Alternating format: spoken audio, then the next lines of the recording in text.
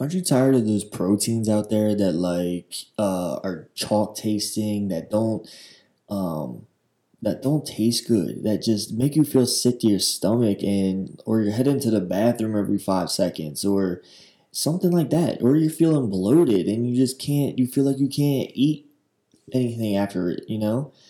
So try this award-winning, easy mixing, fast digesting, ISO 100 hydrolyzed 100% whey protein from Dymatize. We are now carrying it at Strong Tower Nutrition. So hop on there, grab your ISO 100, and feel good. Isolate for it's an isolate for your muscles, to support your muscles and to also help you get better every single day and add to your caloric intake and also taste good. Try it out. Strong Tower Nutrition, stnutrition.com. What's up, everyone? Today's guest is a longtime friend of mine that I knew from high school, and we just recently reconnected, and we got a long talk during the podcast, and it was great to hear from her. It was great to hear what she's passionate about. It was great to hear all the things she cares about in her life, and how much she cares about what's going on today within the protesting and the COVID and all that other stuff that we deal with. And just really, I think you'll learn a lot from both what I think about things and what she thinks about things. We really put our two ways of thinking together, and then we took ideas back and forth. So here she is, Miss Jada Stephenson. It's my foundation. It's my faith. It's my work ethic. It's my drive. It's everything that I've tried to build for myself that has made me who I am. I'll do what it takes to make you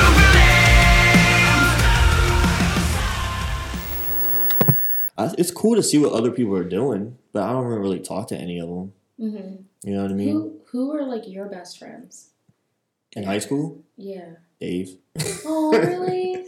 I mean, I was friends with mostly girls. Yeah. And I don't really talk to any of them. I don't think. Unless I'm missing something. I don't know. Yeah, I don't know either. But how have you been? I'm good. I've been up to this point super, super busy. Can't breathe busy, but now I'm just trying to learn how to be normal and relax. And are we doing it now? Yeah, it's going. Oh, okay. Sorry. Yeah. Yeah, I've been super busy because I was in school. I just graduated last month with my master's in social work. Oh, jeez. Yeah. So that program takes 3.5 years. Well, it took me 3.5 years, and I worked full time, so it's just been... I've had no life, so now I'm just trying to be a normal... It's I'm probably trying to make up for all the lost time, my whole 20s, pretty much. So, yeah. I don't know. But what do you mean by you lost time? What do you wish you would have done? Well, I've never really been on a vacation. That kind of stuff. Okay. I always had homework, or I always had things to do. I just didn't get to do as much as some of my friends probably got to do, go on big trips and relax and stuff like that. True. So. Did you go to college right after high school, or did you wait? So, the goal was to go to college right after high school. I went to one school, and I was there for a week, and I was I can't do this school. It was 5 years, 5 hours away, and it was in the middle of nowhere. It was crazy. So I also went with Drew, my boyfriend, and we were we gotta get out of here. So we came back, and then I wasn't accepted anywhere at that time. So I just worked, and eventually I got accepted to UD. I went to UD for a couple years I thought I was gonna be a vet. And I went to UD for pre-veterinary medicine, and that didn't work. Right. And so I changed my major like a million times, and I went to different. Anyway, I was like all over the place. Then I finally graduated with my bachelor's in psychology at Wilmington, and then I took time off after that and went back to get my master's. Where'd you get your master's at? Widener. Oh, okay. It's in PA. Okay. It's in Chester, I think. I don't know. I did a line, so. Yeah. That's crazy. Yeah, so I went from trying to be a vet to becoming a social worker. Actually, I thought I was going to be like a psychiatrist for a second. Yeah. And then I switched to social work, and that was what I probably should have did the whole time because I'm like so passionate about it now. But, good.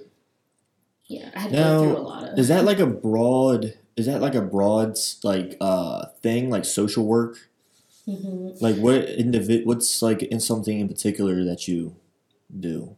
So right now I work with people with developmental disabilities, like intellectual disabilities. Yeah. I'm a manager at an agency that helps them find employment and like different type of vocational opportunities. Mm-hmm. But social work is literally in everything, like schools, the government, healthcare, anything and everything. Social work is important.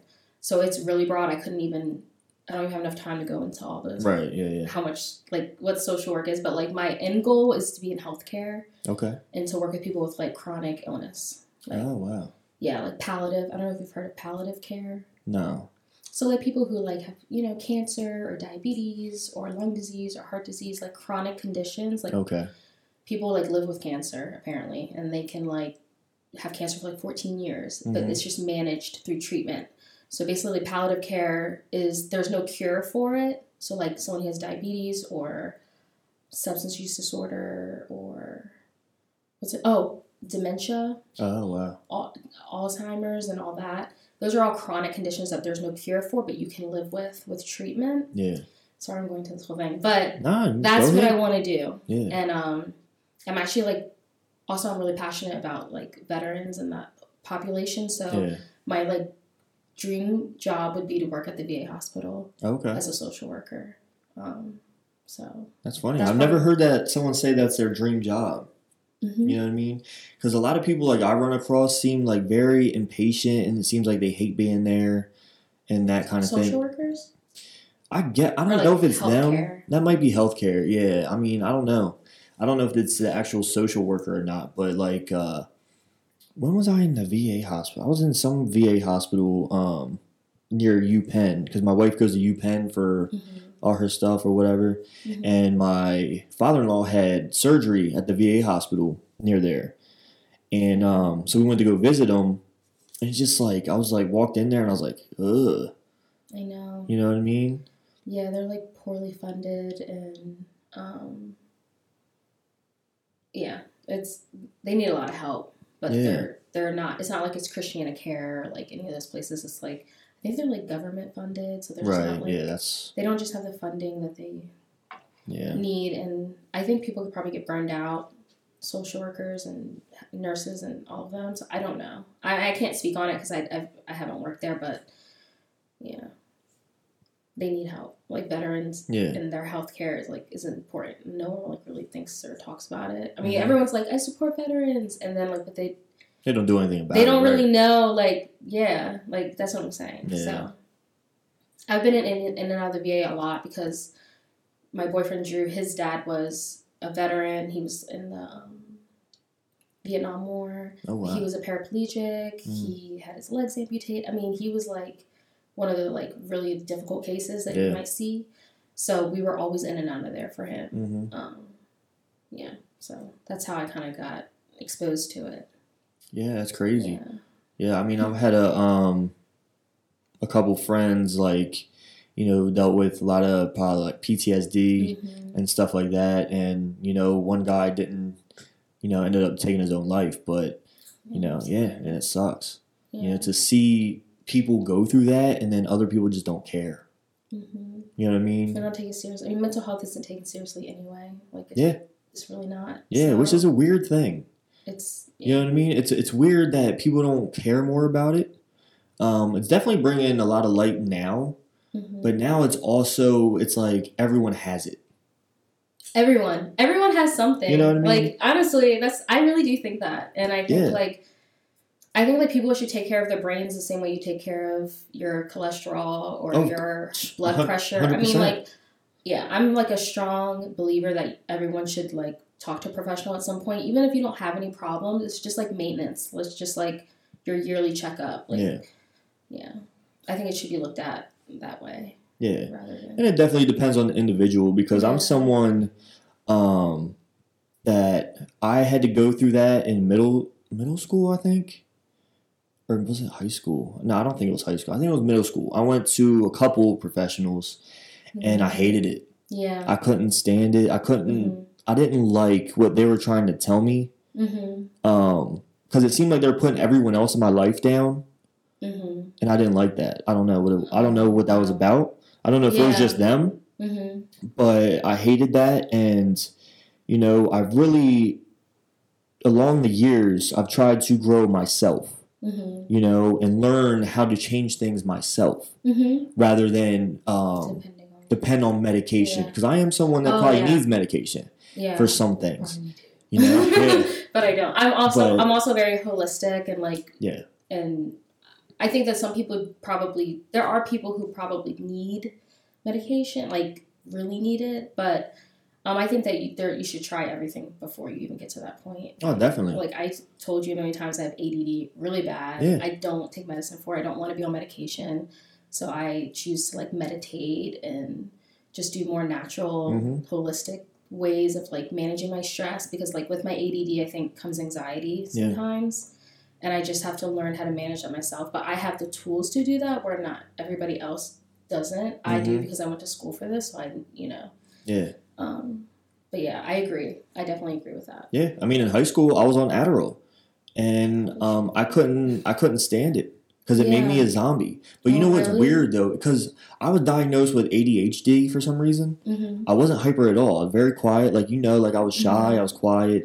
But with the people, if I was close to them, I was outgoing. But with other people, if I didn't know you or something, like I was like kind of standoffish.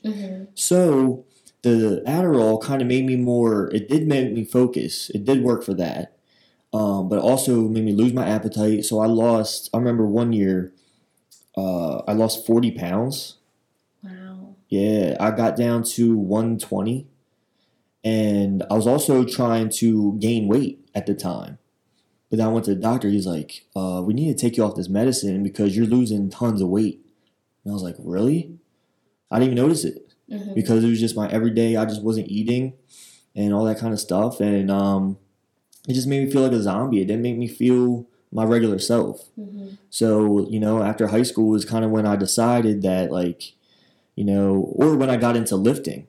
I think lifting, it helped me with my focus. It helped me with my mentality and my anger and all those different things. And I think it can help for a lot of people in those ways. Getting...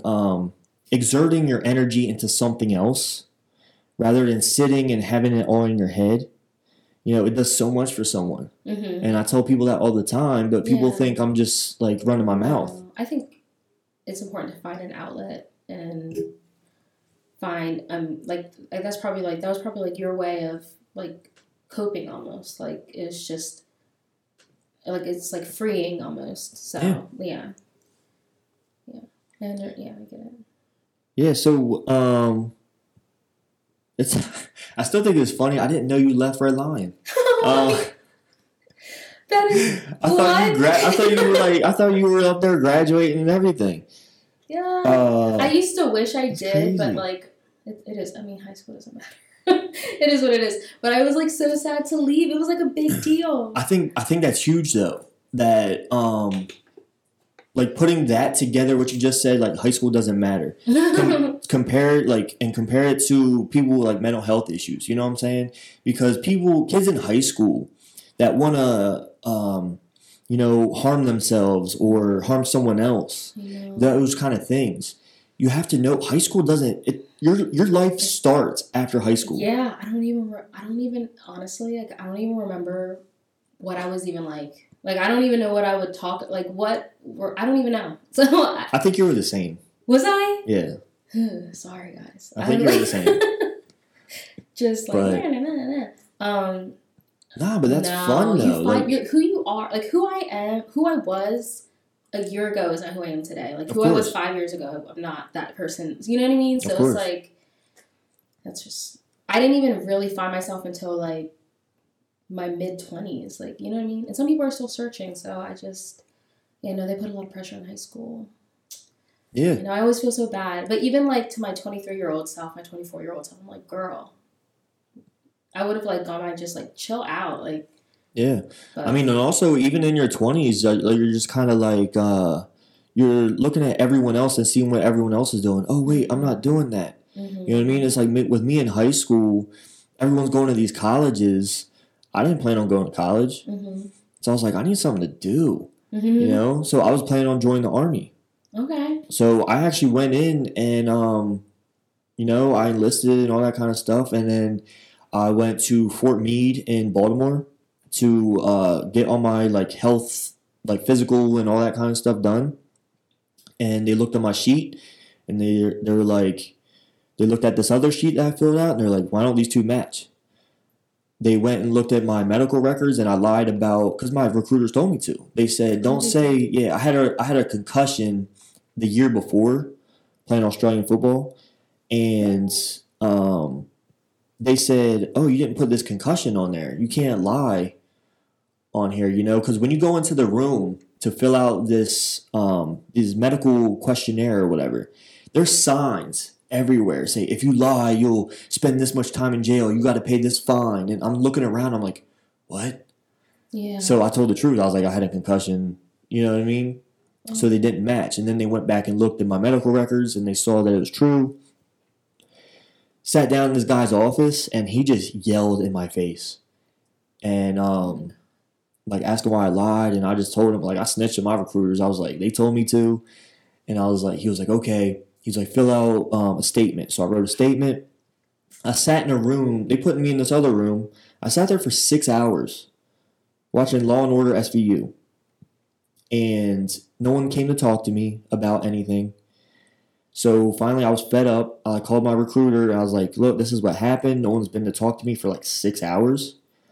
I've been here since 4 a.m. And he was like, okay, we'll send so-and-so to come get you. They came and got me from Baltimore, took me back home. That was it. No one ever called me. So you never even, did you even find out any, oh, wow. No. Over a concussion? Yeah. What? Like, everybody, I've had a concussion. Yeah. Yeah, but they take the smallest things serious. You know what I mean? And especially lying about it, they weren't too happy. That's why the dude got in my face. Did the recruiter ever do anything, like defend you or go and talk to them? Or? Nah, he picked me up and we left. And he didn't, okay. No one stopped to talk to me or anything. No one came to talk to me, tell me what was happening. Nothing like that. So that's why I think it was just meant to happen like that. Mm-hmm. You know what I mean? Because then is where all the personal training stuff came in. My mom signed me up for a school without telling me. And then from then on, it's opened doors. Like I've got in my comfort zone by that times 1,000. By being in just spandex in my underwear and being on stage and posing in front of people with bodybuilding, and it's opened tons of doors, and it's been a ride. And I look back, I was like, wow, it's been like 10 years. Like you've experienced all these different things. Yeah, it's crazy, and I would have never thought of any of that in high school. So it's like people that are in high school just know that it's not gonna. It doesn't end there. Your life starts after high school. You know what I mean? Mm-hmm. I tried to be the same dude I was in the real world, like a year after high school, and it wasn't working. You know what I mean? Yeah. Like, cause you knew me. Like, I was always kind of like flirtatious, and I was always like trying to be a ladies' man and stuff like that. Try to do the same thing in the real world. Nope, I got rejected left and right, and I went into a deep depression. Really? Yeah. It's crazy. It's crazy. It was just your journey to find yourself. Yeah, that's really what it was, And then that kind of helped me find my wife. So how did you and your boyfriend meet? We met in 7th grade when we were 12. Jeez. I know. he was in love with me. So, but I was like, oh, yeah. So we were in, like, health class, and he was, like, in love with me. And I was like, okay. And my best friend now, we actually all met. When 7th grade, I went to Gauger. Okay. And we were just, like, cool. And then I left and came to Red Lion from Gauger. I came to Red Lion in 8th grade. And I stayed until the end of 10th grade. So I left junior year. Oh, okay. And what happened? I don't even remember. I ran into him at my cousin, like my like second cousin, something. She was having like a party, I guess, like a house party, and then I guess they were like friends. And then I went to the party, and I was like, "Oh my God, I recognize you!" And then like we just kind of started talking there in like 9th grade a little bit, and then it just kind of fizzled out. Whatever, we're in 9th grade, and then the next year, 10th grade, like when we had math class together with Miss Swam and like everybody. Do you remember this year? Kinda. What, 10th grade? 10th Probably. grade. I don't know. If you bring it up sometime, I might remember it. I don't know. But we started talking in 10th grade because this girl, Melissa Rotenberry. Yeah. She went to Glasgow, right? Glasgow. Yeah. Yeah. I don't even know how it happened. I ran into her at a fair. She said that he was asking about me. I don't even remember what happened, but somehow she kind of like set that up. We were children. We were 16. And then that was it. I've been with him since 10th grade for 13 years. But I mean, on and off and stuff too. Like, right. But is it like really breaking up? It's like dumb. Yeah. So basically, I've been with him since 10th grade, which is crazy. Do you talk about marriage at all, or not? Nah? Yeah. Do you? Okay. Yeah, we planned everything, but like I was just very school driven and focused. So you want to wait till you finish? Oh, sorry. Yeah, I don't know. I was never pressed about stuff like that. I don't know why. I just didn't think about it. I don't know. Even like 10th grade, like everybody was like trying to get boyfriends, and I was just like, whatever. And then he just like came, and I was like, all right. And then I wasn't planning. Yeah. So basically, I wanted to finish school because I couldn't, like, I was so stressed out, I couldn't even function. So I couldn't think of anything on top of that. So now that I'm done, we're like talking about all that stuff.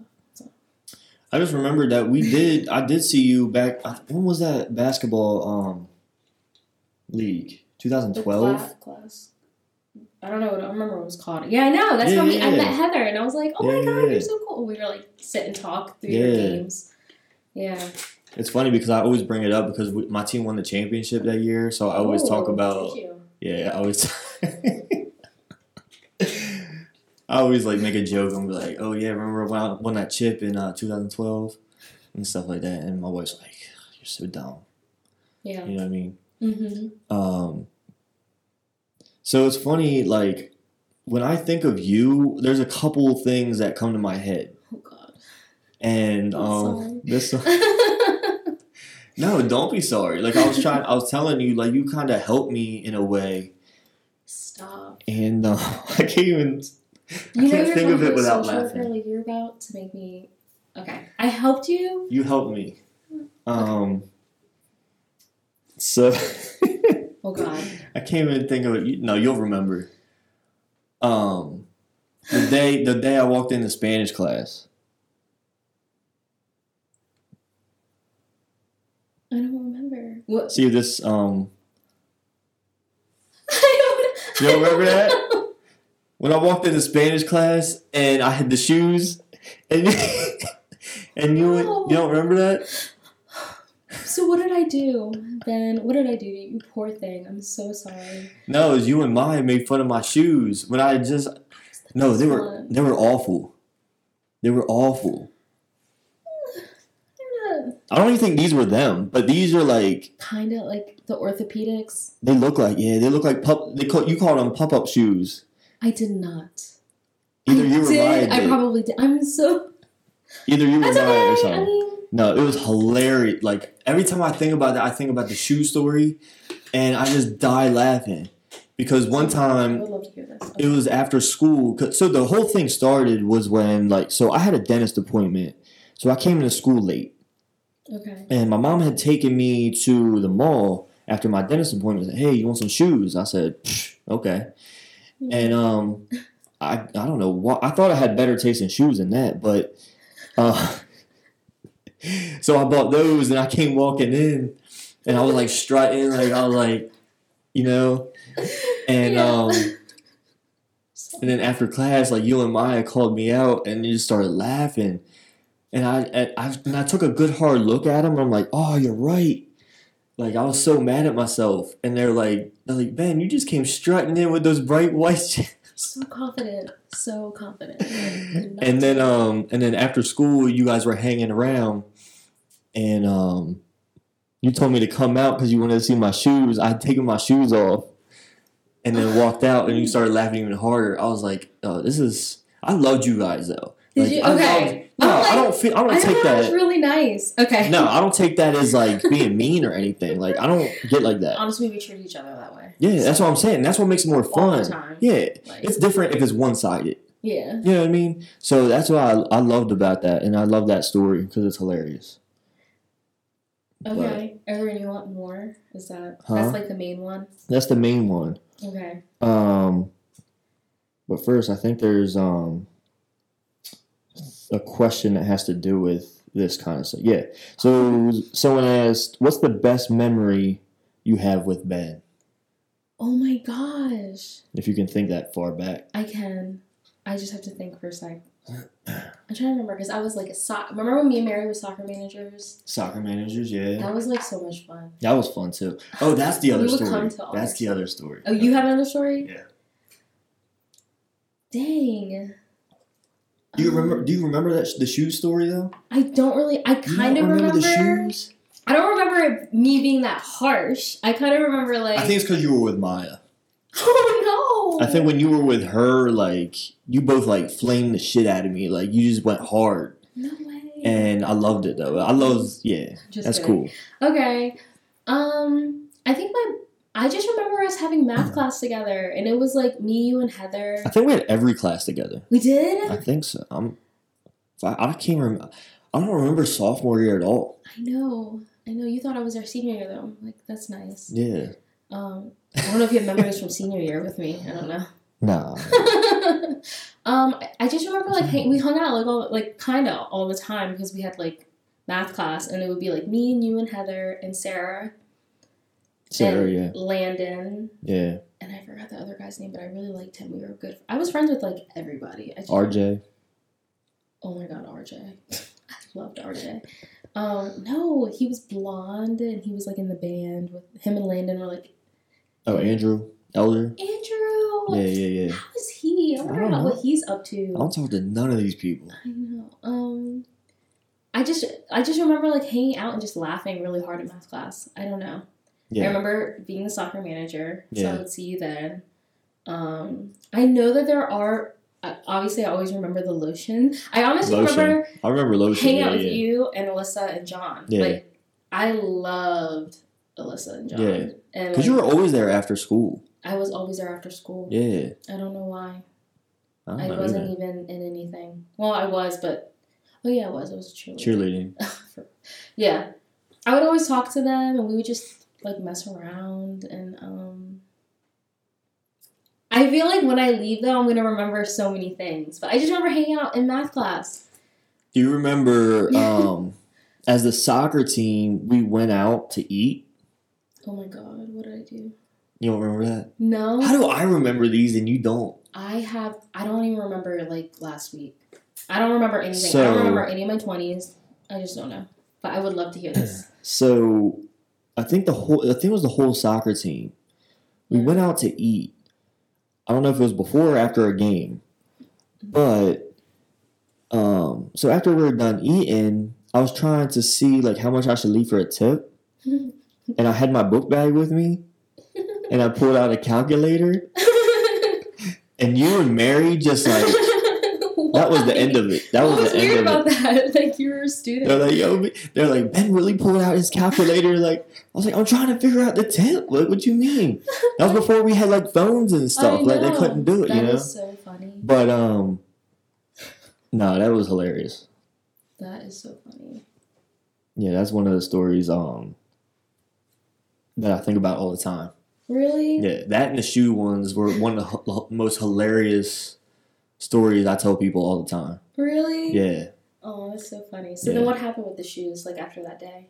I stopped wearing them. You did? Yeah, they became my grass cutting shoes. Yeah. I was like, nah, man. It was pretty bad. That's okay. But I don't even know what kind of phases I went through. I was like, I look back and I'm like, what? Why was I wearing that? yeah, I mean, I think everyone did that. I went through the same thing. Yeah. You know, I went through, I think I did that more in middle school than, actually, I think I had some in high school. Because remember I had the long hair? Mm-hmm. Did I shave it when you were there? No. Oh, okay, so I still had the long hair. When I saw that you shaved it. Yeah. I loved your hair. I thought it was so cool. Yeah, but everyone started growing long hair, and I couldn't. I was like, nah. No, can't be basic. Yeah. Yeah. You know what I mean? So everyone started growing out their hair, so I was like, oh, nope, gotta shave it. Can't do it. Mm-hmm. You know? But, so I don't know how much you want to get into this, unless you have something else to say. No, but later from this, something might pop back, and I'm gonna come back to this. Yeah, that's fine. That's kind of how my brain works. That's fine. That's how I am too. Okay. I gotta say it right away because if I think it was gonna leave, yeah. Do you always overtalk people? Because I do that sometimes. I'm sorry. Just because I have to say it right then, so I'll be like, or no, you don't really do that. I don't know. You don't know. I can't. No, I have no idea. Okay. No one's ever told me that I talk over them or anything like that. Mm-hmm. But yeah. I try not to. I'm conscious of it, so. Yeah, I'm not. I just, yeah. You know, if it comes to my head, because I've done it in here. Like, I've tried to, okay, I got to bring that up next. But then I'm like, oh, crap, I forget. Yeah. So I have to bring it up, yeah. I definitely have the easier end. Like, I can just, and you have to, keep time and stuff. How long do these usually go? Like an hour. Oh, okay. Yeah, so we're halfway in. We are? Yeah. That's it? No, we gotta keep going. All right, keep going. We'll keep going as long as you want. Okay, I'm ready. Next question. Wait, is that what we're doing? But I don't know if you want to talk about like I saw that you and Drew both went to protest at the Troop 2. Mm-hmm. So can you talk a little bit about that, and what it means to you and that kind of stuff? What they said? Yeah. If they said anything back or? Yeah. So actually, it was an amazing experience. I had never protested before. My mom did, my grandmom did, but I never did. And I never thought I would have to either. So right. that's crazy. But it was amazing. We went to Troop 2. One of the officers came out and we were there for a while. And just the thing that I took away from it out of all of this is just how, with everything that's going on, it's such a diverse group of people who are together versus in the previous years. I feel like it was mainly Black people, more. Yeah. It wasn't as, there's always been people who have,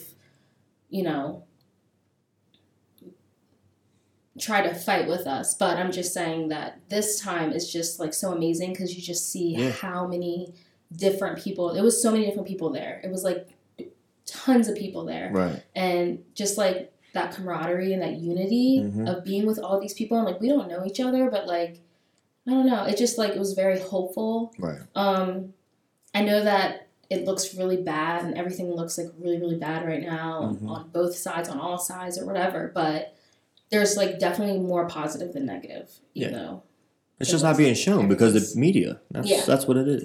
But it's it's crazy, the cop came, he had a moment of silence with us, he kneeled with us, and he said, said that they were, making changes within the department, they were revisiting everything they do as far as their training and different things like that, and that the people who, are a threat or to kind of their mission, they've been removed, is what he said. I don't know, but it was nice. It was I was honestly scared. I was scared to go because of what I was seeing. Yeah. But at the same time, I felt I can't be alive right now and not do it. Right. Because it's I'm gonna have my children and my children's children, and like I feel like I can't just not do it. We stayed like really far in the back though, like we were like getting a little too close, but it was just like a big moment for me. Like it's something I'm gonna remember forever.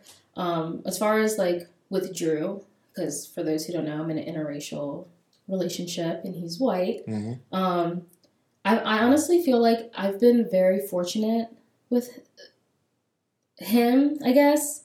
That kind of sounds weird, but I've never had to like worry about this kind of stuff with him. Like it's just natural. Like when me and him are together, it's just me and him. I honestly forget all the time that we're like a thing, I guess. Not that we're a thing, we're normal people, but we don't think about it. We don't talk about it. Like we talk about it, but we don't think about it. Like it's just, we're just together. We're two people who were together. Right. So it didn't feel like anything different doing that with him versus doing that with anybody else. But I feel like it was maybe good for other people to see. Because our type of relationship, you don't see it very often, I guess. You don't see our version. I don't know how to say it, but I've been very fortunate with him. I've been very fortunate with his family. I've never had to deal with anything from like any type of racial tension or anything with. I've just been. I mean, that's like my family. Like I've told you, I've been with him since I was 16. So that's his mom is my mom. Yeah. So I mean, she was like, "Why didn't you guys tell me? I would have came." Like they're just. So I feel very, very supported by them because we have such a good relationship and they are literally my family, that it's easier for me to feel comfortable to voice my opinion or voice my feelings, or because I feel I'm so supported. Yeah, definitely. I just have a lot of like woke friends and I just have a great support system. So that's good. It just felt great. It felt really, really good. It was very peaceful. Yeah. I didn't know what to expect because I'm just looking on like Instagram and the news. Seeing all the bad stuff, right? Right. So I'm like, oh God, like I don't know, but I have to. I just felt like I didn't have a choice, and he felt that way too. And I don't know if that answers your question. It was great. Everybody was peaceful. Everyone was like, I don't even know how to explain it. It's like camaraderie. It's like how you would feel like on a team or something like that. It's just. Yeah, and what people don't understand is. Because they're so far deep into watching TV and what's on there and what they're showing. It's like, oh, this is what's going on everywhere. You know what I mean? Or they're burning down this building, blah, blah, blah. Keep in mind, those are two separate parties. Two separate things. You know what I mean? Two separate things. So, because when people hear protest, you think, oh, that's the bad. No, I'm talking about the peaceful ones that are walking with signs, you know what I mean? And they're together. And, you know, and we're all trying to do this thing together because no one wants this. No one wants this racism in the world anymore. Right. You know what I mean? It's very played out. It's old. Everyone's tired of it. Yeah. You know what I mean? For every race. You know? And I know. You know, and I've been saying, I'm like, after this movement, we have a whole bunch of other movements to do. Like, this is just the start because this is kind of what's the most urgent at the time, but I wouldn't even say that, actually. I would just say we're doing this one first. Next is whoever else. Like, well, I think Black Lives Matter is our thing right now is because one, it started here. You know what I mean? All that hate, all that the enslavement of people that you stole. From their homes and brought to your place to work for you and you know what I mean? Yeah. And it's kind of like the history of America, you know, which is why it's so important. Why we are. Yes, other races deal with racism, but this is just a different thing. Yeah. You know what I mean? Yeah. And we're, you know, historically speaking, African Americans, Black people, because you're not only African American, we have all types of Black Americans, but I mean, we're just like at the bottom, like the very, very bottom. You have to start there. And like, all people can't be free unless Black people are free. Like, we can't, you know what I mean? Yeah. But I don't know if you've like seen this documentary I watched on Netflix, which kind of reminds me of kind of what we're talking about. It's called 13th. Yeah. You've seen it? Yep. Okay, so that like basically explains it from start to finish. It does. Like how oppression and racism is systemic. Yeah. How everything was designed to be the way it is, and so there's no way that it's like this isn't real. This is not really happening. Like, right. You know what I mean? This is like our lifetime. So that's such a good documentary. I'm glad you've seen it. You know what I mean? It pretty much explains it. If you have any questions, explain that it, and it shows everything. It shows the whole reason policing was invented was for that reason. Yeah. You know what I mean? So it's just like, I don't know. And people just need to be more open-minded. I think people are so on their high horse, and when I say people, I'm talking like in particular, like not all white people, but a lot of them. Yeah. Especially that I see on Facebook and stuff like that. I know you're all about the cops, and all cops aren't bad. I get that. All cops aren't bad. All people aren't bad. All people aren't bad. You know what I mean? And you know, like right now, I do security, and I did it when I was younger, right? Mm-hmm. I was a security guard at a grocery store. And the biggest thing I learned is that you can't stereotype anyone. Because you know the people that were stealing were people that you wouldn't even suspect. Mm-hmm. You know? Yeah. And and that was a learning experience for me. You know? And then you think back at what was Eric Garner? Was that 2014? I can't put the years with the... Yeah. I mean, and that, you know, and even since then, there's tons more people that have opened their eyes to now, you know what I mean? Because they see what can be done. That's what I love, though. Because of the abuse of power, right? Yeah.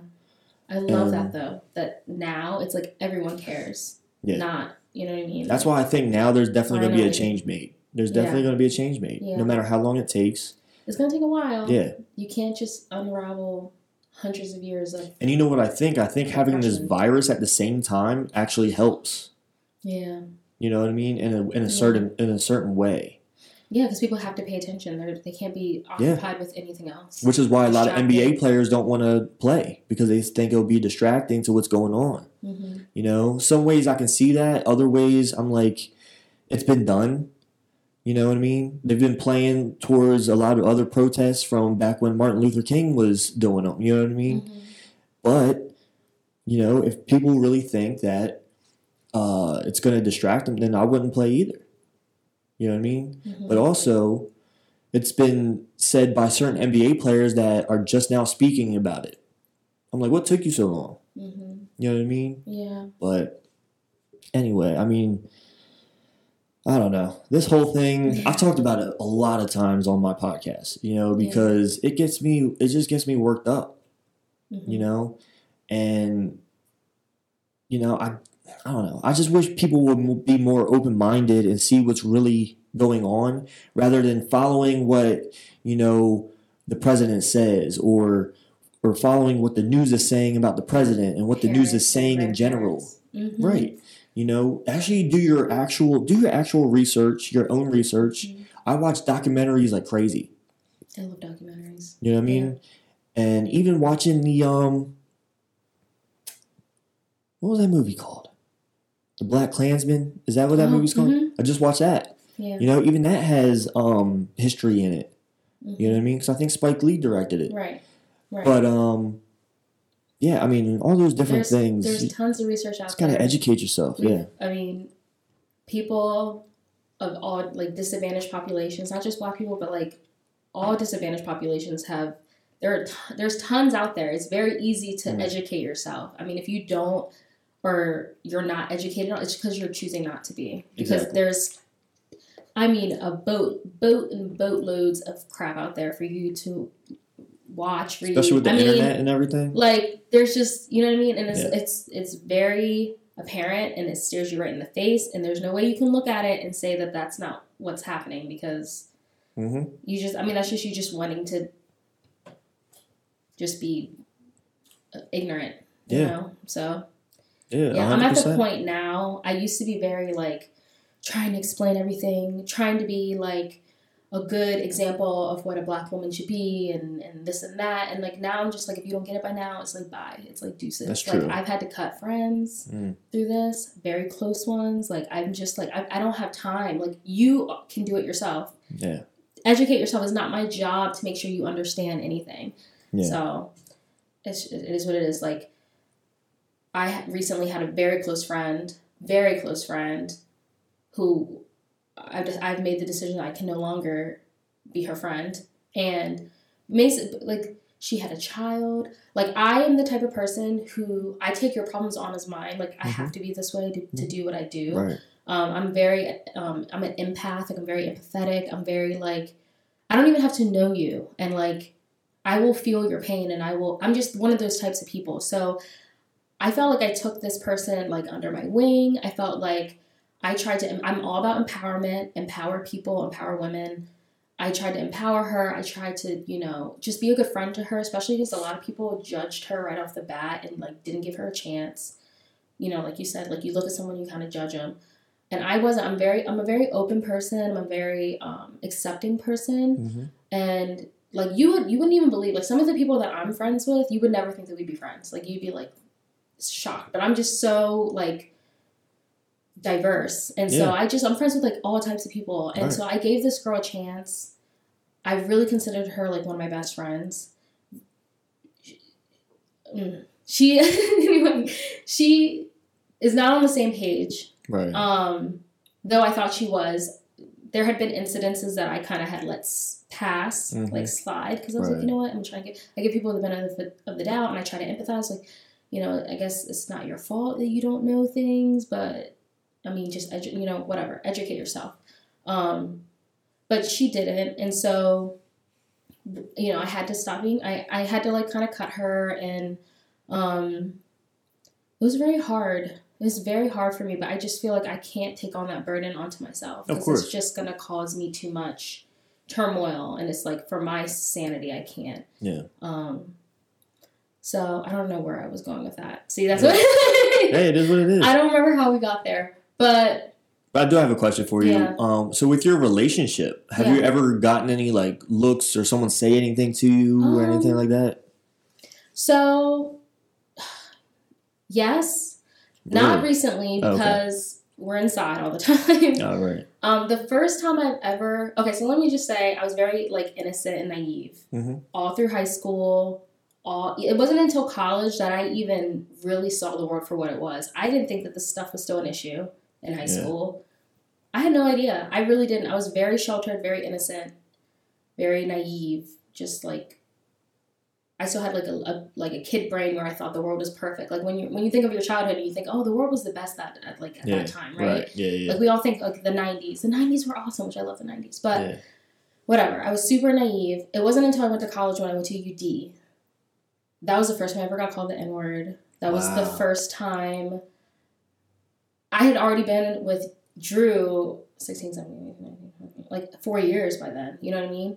One day we were walking down Main Street, and like this group of dudes who you could tell were just like some like frat bros types, like worse. Very like the Sperry's and the salmon shorts and the freaking whatever. That's the worst. Yeah, but see, to me, I never looked at it. I was so like, I didn't judge people, so I didn't look at anyone and think alarming, nothing. I was just like, all right, it is what it is. Do you? I'm like everyone, do what makes you happy. Like, but we were walking hand in hand, and these dudes started yelling, calling me that, like, saying things to Andrew. Sorry, he just want to call me Drew. And he like, well, he handled it, but that was the first time, and I think that was like the pivotal moment that my eyes just went like this, like all this time. And like these people were my age. I'm like, you were raised the same decade I was raised. Like we were the same age. How? Like I don't think that way. So I don't understand how you can think that way. And that was like, that messed me up. Like people don't realize like someone calling you a name might not seem like a big deal, but it's like that kind of stuff is like trauma. It was like traumatic. I was messed up after that because I'd never been called that. I like didn't trust anyone. I like that's part like a lot of that is part of the reason why I just like left UD because I just didn't feel comfortable anymore. Yeah. Redline, I felt totally comfortable. I didn't care. I was like whatever. Like you know what I mean? And nothing ever happened there. So, but I'm just saying like it just changed my whole like mindset and like my whole like way of like it's like when you have your whole world and it just like blows up in your face and you're just like what? Yeah. So then after that is when I started noticing things. I guess I was blind up to that point. I don't know. And then there's just, I guess like, no, not really. Me and Andrew, when we're out, we don't pay attention to people. We don't pay attention to anyone. That was probably the biggest thing that's happened. Again, I said like, I'm really fortunate with him and his family. I never had to deal with like the racist grandma, the racist uncle. Yeah. His family's like super diverse. Him and his family are from like Philly, like the Philly area. He grew up in Darby. He was like in a majority like black area. Like he didn't come from a lot of money. Like he's just a very humble person. So like I just got lucky. Like because I can't promise that if I like had dated another person that I wouldn't have had to deal with that. So I really can't like say that I've just been very fortunate. I haven't had to deal with that. His family and me are so close. So other than that, like no, not really. I mean, I'm sure we get like looks and things like that, or like I actually, you know what's interesting is that I used to get a lot of comments from black men, you know, having comments about me dating him more than sometimes, not more than, but sometimes I would get that, or like we were very rare in the time that we started dating. There weren't a lot of people like couples like us. So like, we were kind of always alone and that kind of stuff. I don't know, but people like, I guess people didn't understand it, but I don't know. It's not like we knew, we just liked each other. I don't know. It wasn't like, I only like this type of person, I only like this type of person, or I'm going to go after this. Like, it's just, we just liked each other, we connected, and then I just been with him ever since. And that's how it happens. Yeah. You know what I mean? So, but I am anticipating stuff to happen in the future just because of now. Especially leading up to November. I'm already in my head, I'm like, we're about to experience some stuff, but we haven't by now. We're like, a lot by now we're going to. Yeah. There have been a lot of people though who have like offended me and he's like come to my aid, like kind of things. But I guess not like outright like the friggin' 1950s young like that was like crazy. Yeah. That, you know, racism now is subtle. It's not, you know what I mean? It's closeted. Yeah. It's not out in your face like that. Right. But that's an instant that like I'll always because people that like to do that, you know. Well, racism in general is because people are scared. Right. Yeah, the whole reason, you know, after like the slaves were kind of like freed from what they were doing, but not really freed from the hate. Like what was that? The 50s and 60s and stuff like that. Like are you talking about like the Jim Crow like Jim Crow era? Stuff? Yeah. Yeah, slavery ended. So people couldn't have too much power. Those stupid. I read the Jim Crow laws. Are you kidding me? What kind of laws? That's how it's systemic, right? Yeah. Like they say that their policies and laws, and as you remember from that documentary, when the dude flat out said, you know, it became unacceptable to flat out call someone the N-word or do this or do that. So then we decided we're going to make these things and call them policies. Yeah. But really, we know that the policies that we're putting into place is going to keep one group down and let the others stay on top. And that has continued to carry over, like, up until now. Like, it's continued to carry over, so. Yeah. And the whole reason is because, you know, the white people wanted to continue to call themselves the superior race. You know, it's because they knew what could happen and they were scared of it. To this day, they're scared. Their racism stays inside. Yeah. You know, it doesn't come out in words like it used to.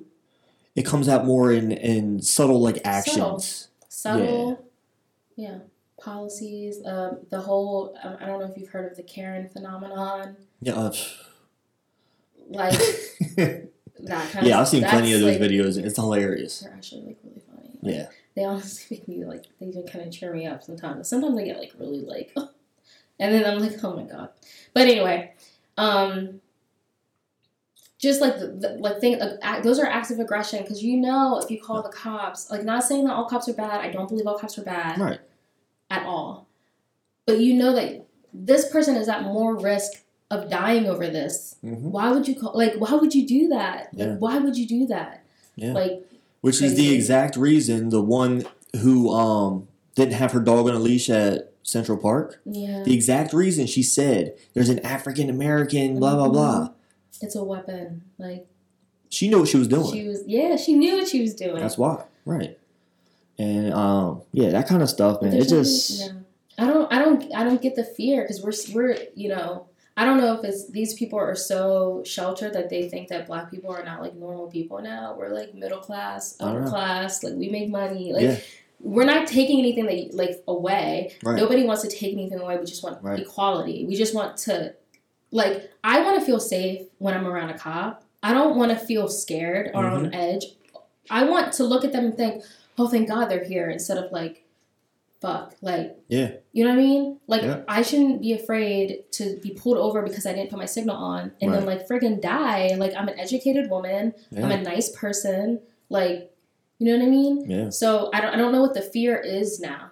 It's just we don't want to die for being black. Like, I don't want to die in my watching TV, eating ice cream.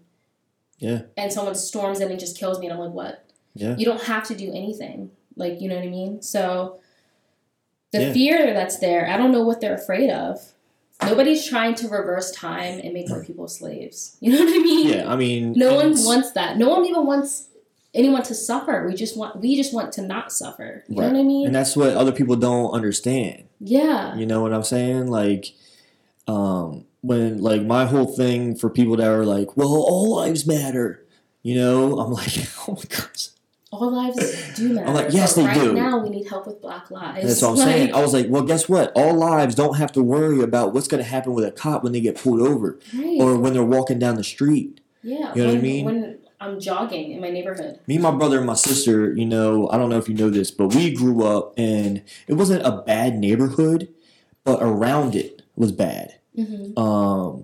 Like, down the road was like the Section 8 housing, and then we had bad apartment areas that were over here, and we lived over here. Mm-hmm. So, but we had friends from both of these, and we hung out all the time. So you grew up cultured. Yeah. And diverse. You know what I mean? And we were, besides my other friend, we were the only white kids. You know what I mean? Mm-hmm. And there was this one time, so cops were coming down our road all the time looking for whatever. One time we were playing outside, and we were playing basketball, and we had our shirts off, and we were just messing around, and, you know, cops were down. They were in the woods in our cul-de-sac, like, looking for something, and we're all just joking around and stuff. This cop comes out of nowhere, points a taser. I saw a red dot in my friend Devin's chest. And he's telling him to get on the ground. And I'm like, whoa, whoa, whoa. I was like, whoever you're looking for, it's not him. You know what I mean? And we just, like, stood there, like, we're all just yelling at this guy. And they're like, and then finally he's like, okay. And he backs up. I'm like, and then we look at Devin, and I was like, why did he point it at you? Yeah. You know How old were you when this happened? We were kids. You know, and we didn't understand it at that time. But then me and my brother and my sister were in a group chat. We were talking about it, and I was like, that's what that was. And we didn't know. At that time, that's what it was. And it's so crazy. My sister's been a part of that. She was in an area, she dapped up her friend. Whoop, whoop. Cops come up, pulled her friend out the car, put my sister against the car, pat her down. I'm like, what? Yeah. Because they thought that she was doing a drug deal. It's crazy. Yeah. You know? But, and the big thing for me, and I'm glad I'm hearing other people talk about it, is ever since this whole thing started, my biggest thing is the cops have no training. I know. Depending on the department, You know, I know. Each department might be are going to be different. Yeah. But for the whole department and each individual cop also, like I know cops that they're out training constantly for their muscle, for their strength, for their mentality, all that kind of stuff, right? But you don't know what other guys are doing. You need it department wide. You know, you need to like I don't know how you feel about like defunding the police, but I think they need maybe not a whole lot of money, and you could take some and put it in some part of the community, right? But they also need training that's more than 2 months in the beginning when you first become a cop. Yeah. You know, because what happens after that? Right. Nothing. You get thrown out into the world and you get told to, oh, you got to deal with this angry person. They don't know how to do that.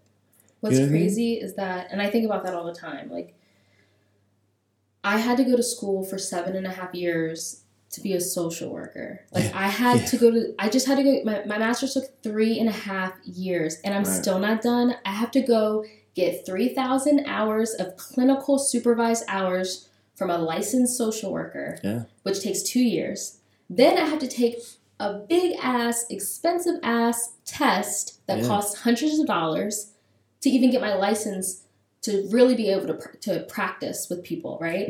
Like, they're requiring us to get licensed now. Like, it used to be a bachelor's was enough, and then it was a master's. Now I have to get licensed. I have to do all that just to be a social worker, but, like, law enforcement goes to training for how many months? Like, how long do they go for? What is it? It's like 2 or 3. Maybe not, How? What? I don't have people's lives. Like, I do have people's lives on my hands, but, like, what? Like, that's it's crazy to me. Or, like, a lawyer has to go to school for what? Like, 7 years? 8 years? And then, what? Yeah. That doesn't make any sense. I was listening to a Navy SEAL talking about it. He said, we trained for 18 to 20 months for a 6-month mission.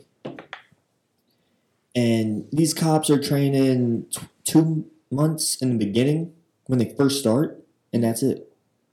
You know what I mean? They don't, like, being a cop is a hard job. Yeah. You know? One, I think people ask too much of them. They're being called to things that, like the Rashard Brooks thing, they shouldn't have been called there. They should have had someone else be like, hey, man, you all right? Like, you know what I mean? It shouldn't have escalated to the way it was, right? And there's different situations where you should have some kind of, like, I don't have all the answers, but I'm saying you should have other people that can deal with that situation. If you see a homeless man, if you see a homeless man, why are the cops being called to that? You know what I mean? Get him to get, you know, have someone to get sent out to him to, like, take him to a shelter or something like that. Do something for him, you know? Because getting the cat out of the tree, why does the cop need to be getting a cat or a dog from a tree or something? You know what I mean? Yeah. And it's little things like that. You know, they're there to make people feel protected. Right. And there's a huge group of people that don't feel that way. Yeah. You know? And that's what needs to change. I want to feel protected. I want to feel the same ease that anyone else would feel. You know what I mean? I want to okay, I'm like safe now. Like, you know what I mean? Like, or like even, and like, that's the reason why I felt like I had to protest. Like, I don't have kids yet, but I want to. And like, if this could happen to this person, who says that it couldn't happen to me or to happen, like, you know what I mean? I'm a very passive, I'm a very like nice, sweet person or whatever, but like, it doesn't matter. It does not matter. It doesn't matter if I was an asshole. It doesn't matter if I was it doesn't matter. It really doesn't matter. I want to feel that same ease. I want to feel that same ease for my children. I don't feel like my children should grow up in a different world than anyone else's children should grow up. Exactly. Like, that's just how I feel. And that brings me back to why I was talking to that friend that I had to let go. Because I couldn't remember why I was getting to the point. But like, I loved her so much and her child. And some of the things that she was saying, I was like, okay, so like, I didn't come into your mind. Like, I went so hard for you. Like, I go hard for the people that I care about. Yeah. I didn't pop in your mind. And then like, you feel like my children should to have to live in a different world than your children. I mean, maybe you didn't think about that, but you must think that if you don't see why this is important, if you don't understand why people are protesting, you don't understand why these things are happening. Yeah. Like, I don't know. I look at you as same way I look at myself, but I can clearly see that I'm not the same priority for you. My life is not the same for you. Right. So, yeah.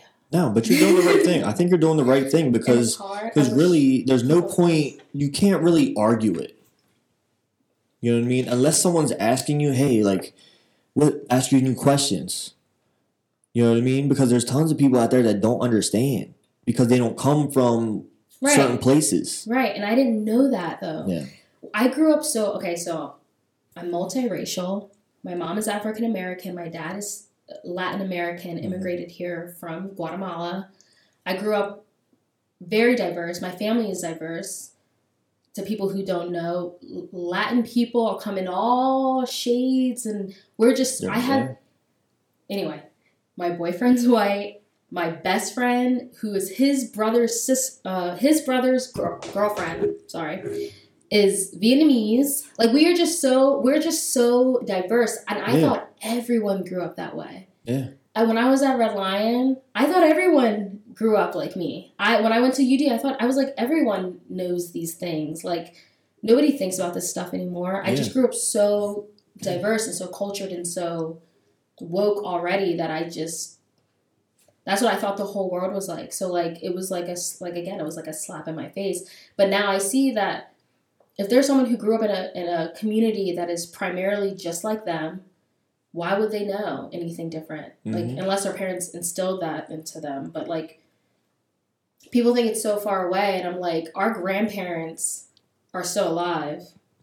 They raised our parents who raised us. Why would you yeah. Ruby Bridges is still alive. I know. I saw that. That's how far away it's not. Like that's how close, it's not that far away. Yeah. That we've been, you know what I mean, dealing with all this. And then even years prior to that. Yeah. I found out she was still, I'm like, wow. I know. She's only in her 60s. I know. That's like. And she was like 6 or something at the time. My friend's parents are older than her. Yeah. I have friends who have parents who are older than her. And my in-laws are older than her. Which is crazy. Yeah. You know what I mean? Like my family was always to themselves. Yeah. They grew up in West Virginia. Okay. And I have a best friend from West Virginia. Yeah, like my granddad lived on a mountain. Like they lived on a mountain like by themselves. Right. You know what I mean? I've heard of the mountain people in West Virginia. Yeah, like they live on top on a hill where under it was a coal mine, and my great granddad worked in the coal mine under there, and all that kind of stuff. And even they don't have that type of mindset. Wow. You know what I mean?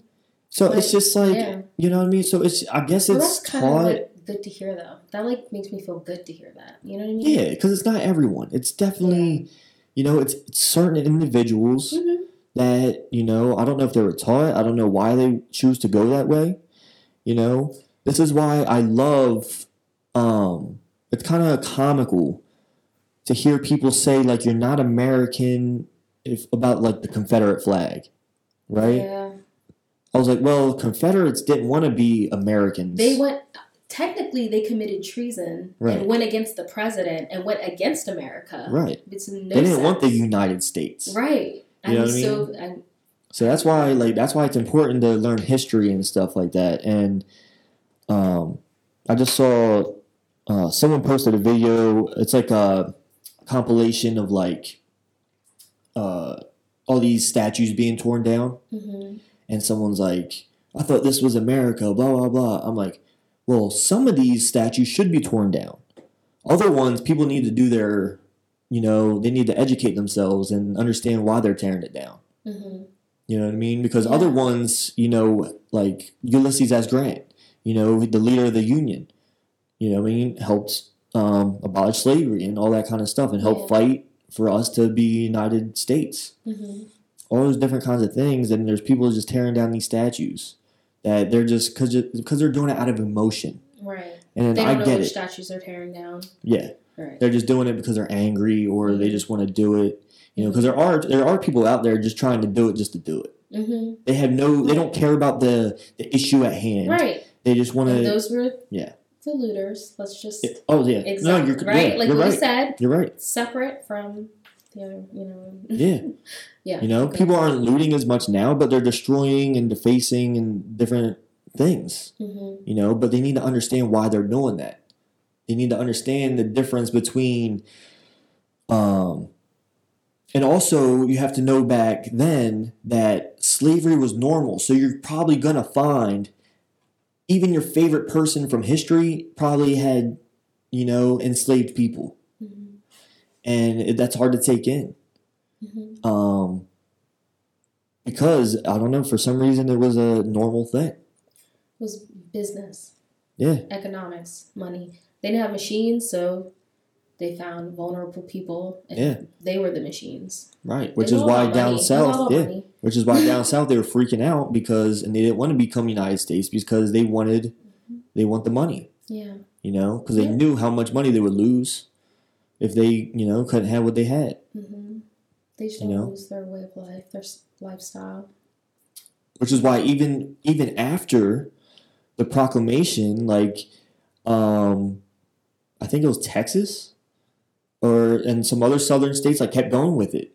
I know. Without it even knowing. They didn't even know that they were really free. No. Did I tell you my mom grew up in Mississippi? My mom's side of the family is from Mississippi. Okay. But with that being said, so I would spend my childhoods there. Mm-hmm. Mississippi is like walking in a time machine, by the way. It's not I'm sure. Anywhere. Like, it's like, I feel like it's probably the worst out of all the states down there. Like, yeah, well, look at their flag. Oh, my God. You know, they're still working on trying to get them to change their flag. Yeah. But it's not like, I have met, like, good people there. You know what I mean? Like, growing up, like, going there for the summers and, like, our churches. My mom integrated the church. Like, she made, like, history. She, like, integrated this church that we still go to when I go there. Like, when she was a little girl, she integrated the church. She went to this, it was, like, an all-white church, and I don't remember all the details about it. She's actually, like, writing about it right now. Was it an all-white church or an all-black church first? It was an all-white. All-white? Okay, so she just started going there? I don't remember all the details, and she's, like, writing it now. Like, she's actually working on writing about it. And she integrated a church, and, like, that church is so diverse and so mixed, and so, like, it's great. So whenever I'm not saying that, you know, all southern states or whatever, or anything like that. Like what you said, like, with, your family's from, like, originally from, like, West Virginia. Mm-hmm. My sister went to WV. She graduated, like, a year ago. Okay. But anyway, yeah, like, you know, not all people are whatever, like, we would think they really, like, we think they are. Like I said, like, one of my best friends, one of my best friends, she is, like, you would never think we were friends. She is so country. She has horses. She took me kayaking.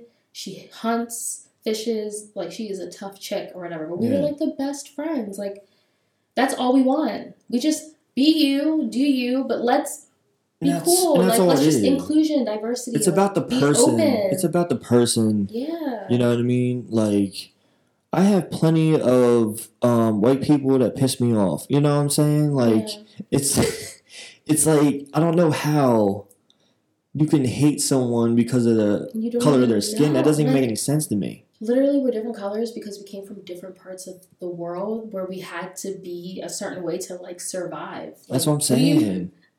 It's like we're pretty much fundamentally we all have the same basic, like, morals. You know what I mean? Like, yeah, right. Like, I don't know, like, interracial dating or whatever. Mm-hmm. It's not that crazy. It's not that different. It's not like when I met Andrew and I was around. Well, I grew up very diverse, so I was always around all types of people. But it's not like when I started dating him that I was exposed to all these things that I've never, or, like, vice versa. It's we're literally just families. It's, you know what I mean? Yeah. Yeah. But, dude, I mean, it's just like I don't know. I don't know what it's going to take or how long it's going to take. Time. Oh, definitely. It's not like, I think the changing people's mindsets is a little easier and might be faster than changing policies that have been in place for, you know, so long. And that's why it's important. It's like, it's important to vote not only just for, like, the president. You have to go local too, because that controls, like, where you live. That controls a lot of it. And dismantling all of that is going to take time. Yeah. So I really hope that it happens. Sometimes I don't think it'll happen in my lifetime, but I just I don't know. I just hope that there's just unity and inclusion everywhere for all people, and I'm not just Black people. Yeah. All people. Right. Like, just like picturing a world like that, I don't see what's wrong with the world like that. Like, that's just like I don't know. The best thing ever. You know what? It takes so much to hate someone. Yeah. Like, it takes a lot more to hate someone than it does to just like either just walk by or to love someone. Mm-hmm. You know what I mean? It comes so easy to like just like someone. But too much energy comes out into hating someone. Yeah. You know what I mean? And I've learned that a lot. Like, most recently, like, I didn't stop at a stop sign or something. Like, I yielded or something. Yeah. So this dude on a motorcycle was behind me and pulled up next to me. And like looked down into my car and was like, "Hey man, there's a stop sign. You need to stop." Blah blah blah. I'm just like, okay. Sorry. You know, and I kept going, but then I was being a dick, and I just like went real slow. I went real slow until I pulled into my driveway and stuff. Yeah. But then I realized I was like, usually that would bother me all day because I want to like rip that guy's face off, or I want to punch him in the face or something like that. But after that, I was just like, I don't care. It just takes too much effort. Yeah, that's how I am. I'm just like, whatever. Like, yeah, it's wild. But just think about how much people are missing out who aren't open-minded. Yeah. It is so much more fun to be friends with different people than people who are just like you all the time. It's so boring. Like, I've experienced so many cool different things because I'm open. Like I said, my friend who took me, look, I'm really afraid of spiders. I have arachnophobia. Like it's real. Really? Yes, I can't look at them in books. I can't look at them on TV. Oh, gee. Were you always like that? I like everything is dark like this. I feel like when I put yes, but it's bad. But I went horseback riding in the woods. I would have never done that if it wasn't for or kayaking. And she had a pet duck, and the duck was in the kayak with us with its little diaper. And we just did. I've just experienced so many things I never would experience if I had just been closed-minded to her and judged her off the bat. She had a pet duck named Marty. Hold on. So you just went past that like it was with her duck in a diaper. I know. Why is it in a diaper? So cute because they poop all the time. But his name was Marty, and he was so cool. He was down. He was just so cool, man. He just came up with it. Like he came with us. He didn't try and get in the water. Maybe he did go in the water. Maybe she took off his diaper. I think he did. I think he was also in the water while we were in the kayak. But, like, anyone who knows me knows I'm really, really girly, and I really am afraid of spiders. I just remember horseback riding, and then there were these, like, big webs, and I was just, like, dodging them. But, like, it was so much fun. It was just, like, something I would have otherwise never done. I can't remember. She's convinced me to do a lot of crazy things. I don't know. But like I said, and then like my other best friend who's Vietnamese, like I love learning about people's cultures. Yeah. I love learning about different music, different types of dance, different types of food. I'm open to like whatever. Like I love that. And you're like limiting yourself when you... Oh, definitely. Yeah. When you don't even... I don't know. It's just like I look at people and I see people who probably aren't even conscious of it, but like they might have like a group of friends that are all like the same or whatever. Yeah, that's boring. Which is fine. I mean, maybe that's just like the friends, whatever. But I just think in my head, like it's so. If I even tried to do that, it would probably be so difficult for me because I just. Yeah. I'm just cool with everyone. I just don't get how people live that way, like so limited and closed, and it's like you're limiting yourself and like. Oh, definitely. Like for me, I'm the biggest fan of culture. Like I love trying new foods. I love trying. Music can be a little I mean, but I like all music too. Yeah. You know, like if you look at my like playlist, I can go from listening to Whitney Houston to listening to like some like hardcore like metal band. Yeah. You know what I mean? Like I just love the differences or whatever. And but I don't know where I was going with that. But, you're diverse. You're a diverse, I love being person. Yeah, I love just learning about things. You know, my wife likes to eat the same stuff all the time. Like if we go out, yeah, I'm just like, because also like she knows the places that she was like, oh, I like this there, so I'm just gonna get this. Yeah. You know what I mean? Because she knows what she likes at that certain place. Some people have to like baby steps. Yeah. You can't just dive in. Like For me, I'm just like, yo, I'm gonna get the squid with. You know what I mean? I'm gonna try that. My other friend took me to Ole Tapas. I've heard of it. No, I haven't been there. Like Spain, not Spanish food that I'm used to growing up, but like we had like rice with like squid ink. Yeah. It's like black rice. It was so good. It was so cool. Yeah, I went to Korean barbecue with my mom. It was, oh my gosh. Mm-hmm. It was so good. Mm-hmm. I was like, but they need more food because I wasn't full at all. Oh no. Because they don't eat that way. They don't eat to be full. Yeah. You know what I mean? It was just like I felt good.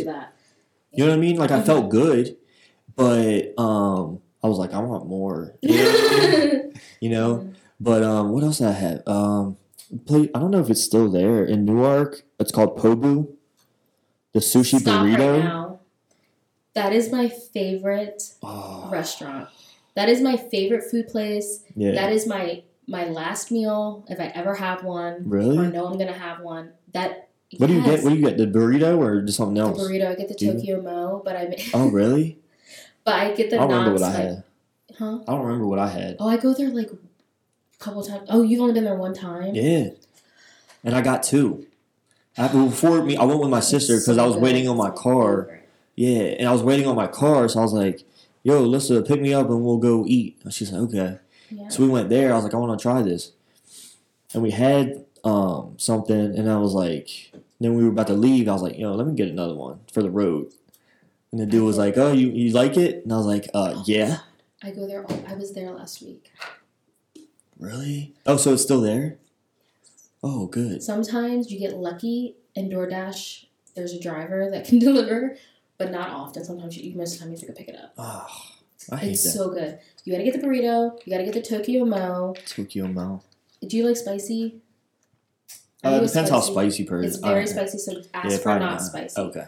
I asked for the not spicy tuna, not spicy salmon, and fried, and gyoza. Have you ever had gyoza? No, what's that? They're like, I think people call them pot stickers sometimes. Oh, okay. So they're like the little like dumplings. Okay. Get those too. Yeah, those are good. It has to be fried. If it's not fried, then you're not going to be full. Right. You should just get two normal if you're not going to get fried. Yeah. Thank you later. Yeah, it's so good. I love it. I love the vibes of the restaurant too. It's like so cool. Yeah, it was relaxed until all these like kids came in acting all like. Kids. I'm like, why y'all ordering so weird? Like, why do you order the weird stuff? That's. I don't know. Like, if I was in college, I wouldn't. Really? It's so weird, yeah. I get the same thing every time I go there, so I'm kind of like Heather in that. Yeah. I always get the same thing there. I've only ever got the Tokyo Mo. It's my favorite. I wish I could remember what I got because it was delicious. Did you get a bowl? Or No, I got the burrito. Was it the crab one? I don't know. I love them. They're my favorite. I will be really devastated if anything ever happens to that restaurant. That's what I was worried about. I was worried about like what restaurants were gonna go under because of this whole like COVID thing. I know. But like what have you and like Drew been doing? Like you been going out places or anything? No. We actually created this thing called Club Quarantine at our house, where we have like lights and speakers and like strobe lights and all that stuff. And we have a bar in our basement. Okay. That we kind of made. It's like our own little bar. It's like a bar. And we pretend we're at the club.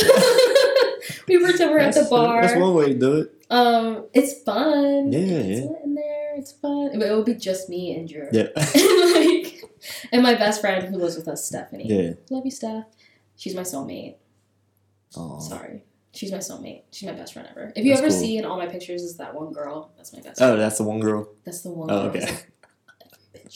But anyway, we do Club Quarantine down there. Oh, that's cool. We just put on music. We always put on 90s music because that's our favorite. Oh, yeah. That's what we've been doing to keep our sanity.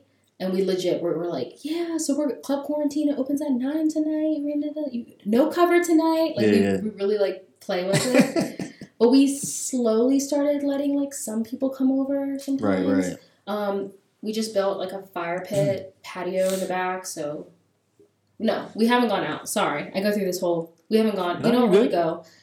We don't really go anywhere now. Yeah. I mean, I'm the same. I don't go anywhere because I don't want to wear a mask. Like, Oh, yeah. they try and make me wear one at work, and I'm like, Sucks. no. I got used to it because for my job, I have to go out sometimes. Like, they work from home because they're lucky. Yeah. I kind of work from home, but not really. And I have to go out and, like, we had to lay off a lot of people at my agency. Mm-hmm. I'm a manager, so I didn't get laid off. Yeah. Thank you, God. But a lot of people got laid off, so we didn't have enough staff. So I had to do a lot of, like, the actual, like, we call it, like, job coaching or supported employment. Yeah. And I would be outside for, like, 9 hours with that mask on. Like, No way. It was terrible. I take mine off when I go outside.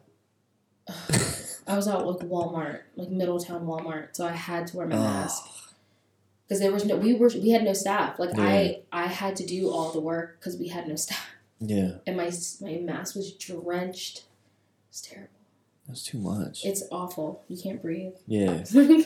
But nothing even changed for me because like I'm considered essential because I'm security. Oh, right. And I do security at Bank of America, like big corporate place. So I got some of my people jobs there. Okay. Some of my clients I got in there. Yeah. They don't really hire anymore. But go ahead. But yeah, so I do patrols, so I walk around outside actually all day. You know. And you don't put your mask on? No. No? No. Well, I guess you're like alone, right? Because they told me to, and I was like, "Are you serious? I have to wear a mask outside in the middle of nowhere. There's no one there. There's no one there because they're all working from home." Oh, because it's Bank of America. Yeah. Oh, well then, yeah, you're fine. Yeah, but I have to wear it inside, and I'll do that. Yeah. I have no problem wearing it inside, but I was like, I'm not wearing it outside. Yeah. So I just don't, they haven't said anything to me, so. But if there's literally no one there, so what are you doing security for to make sure that nobody tries to get in there because there's nobody there? Yeah. Oh, okay. Yeah, so they have around the clock security. I thought you were saying, like, I was picturing, like, people coming. I'm like, what if you walk into someone's cough? There's nobody there. Well, even that, I don't care. Yeah. I mean, I'm sure what I mean? You're not. See, I was very cautious because my mom has health issues. Yeah. And Drew's mom has health issues. Right. So that's why I'm so crazy. Yeah. But like for myself, I know like I'd probably be fine. Well, see, I was overly cautious. Like I was really cautious in the beginning. In the beginning. Yeah, me too. Like the first couple of weeks to the first month, but then after the first month, I'm like, okay, all right, what are we doing here? You know what I mean? Yeah. And then now, like, there's a lot of I know everyone's like, oh well, there's a lot of cases and stuff going up now. I'm like, well, you know how much they're testing more.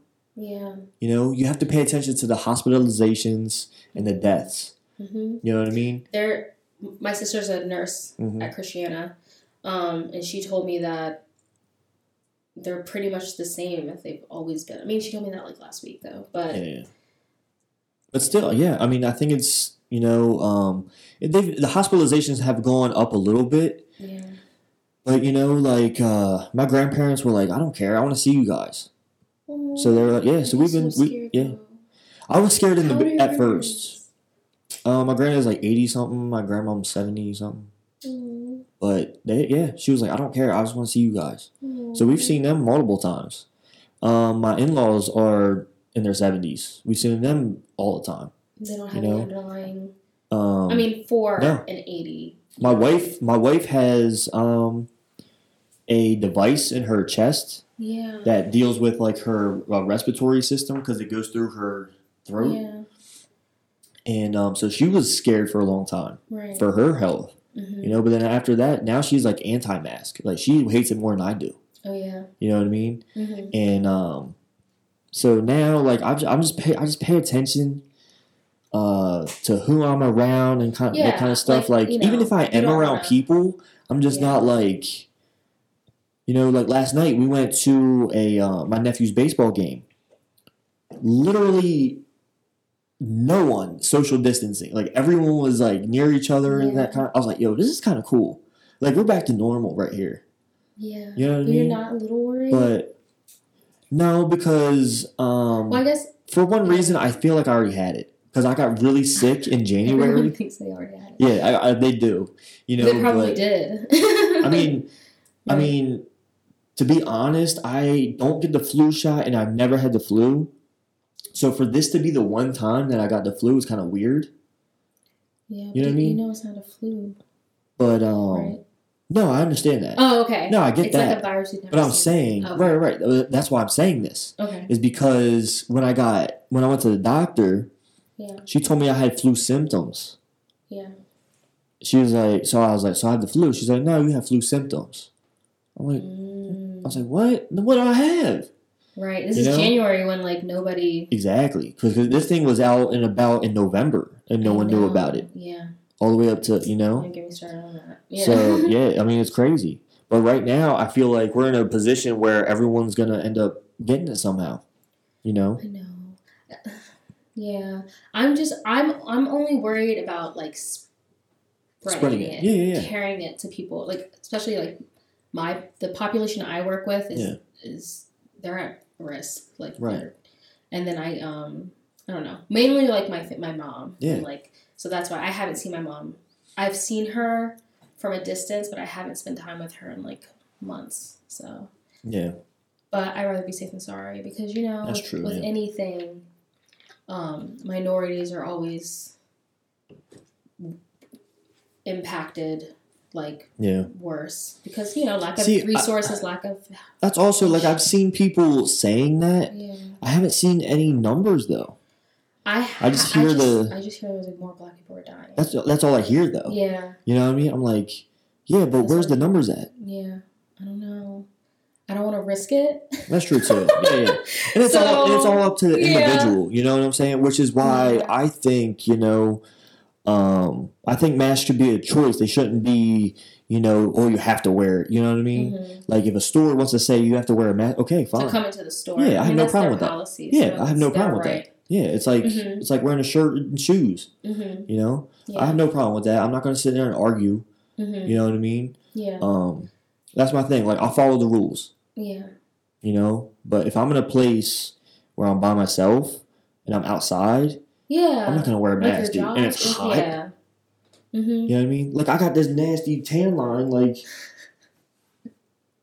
what do you think? What do you think that's going to look like on my face with a mask? I think I had one too, but luckily I like went outside and went away. Yeah. But.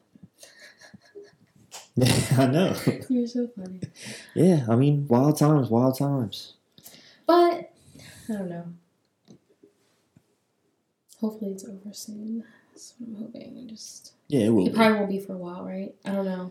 It will be. I kind of stopped checking. It'll probably go a little into next year. Mm-hmm. But I think there'll be something, either a vaccine or a medication that can help people. Mm-hmm. One of those that's going to be out by then. That's good.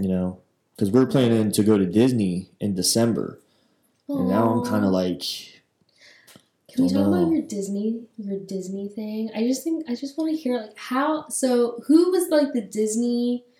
Were you both like diehard Disney, and then you like got together, or did you both? No. No. Were you the Disney? No, she was. She wasn't. No, she was. No, she was. So only time I've ever been to Disney World when I was real little. I was probably like 4 or 5 maybe. Yeah. I went to Disney World and then my sister played AAU basketball and her team went to nationals in Disney. Aww. So, and that was the next time I went and I was like 12. So then I've never been as an adult. Wow. And in 2015 we went, like her whole family and us and we went and it's something about it. I bet it's amazing. I've never gone either. I mean, I've never gone. Yeah, I bet I always wanted to. It's so different. It's because, people know it's so, like, such a happy place that everyone's, like, even if you have kids, like, whining and crying, they're still not as miserable. Mm-hmm. You know what I mean? Yeah. Like, if you open yourself to be vulnerable and just take it all in and be a kid again. Yeah. You know what I mean? I think a lot of people don't do that.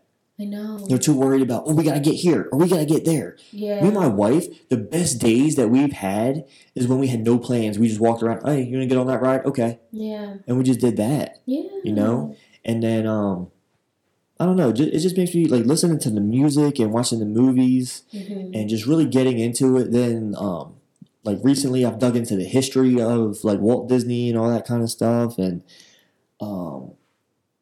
like his work ethic and is just ridiculous in his mind.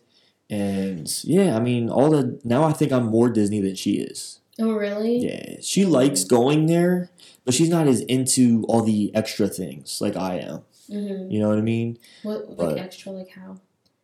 Like watching Walt Disney documentaries and like outside of the actual amusement park. Okay. Yeah, like the actual Disney brand. Yeah, that kind of stuff. Gotcha. You know, I watch Disney vlogs all the time. Yeah. We have Disney Saturdays here.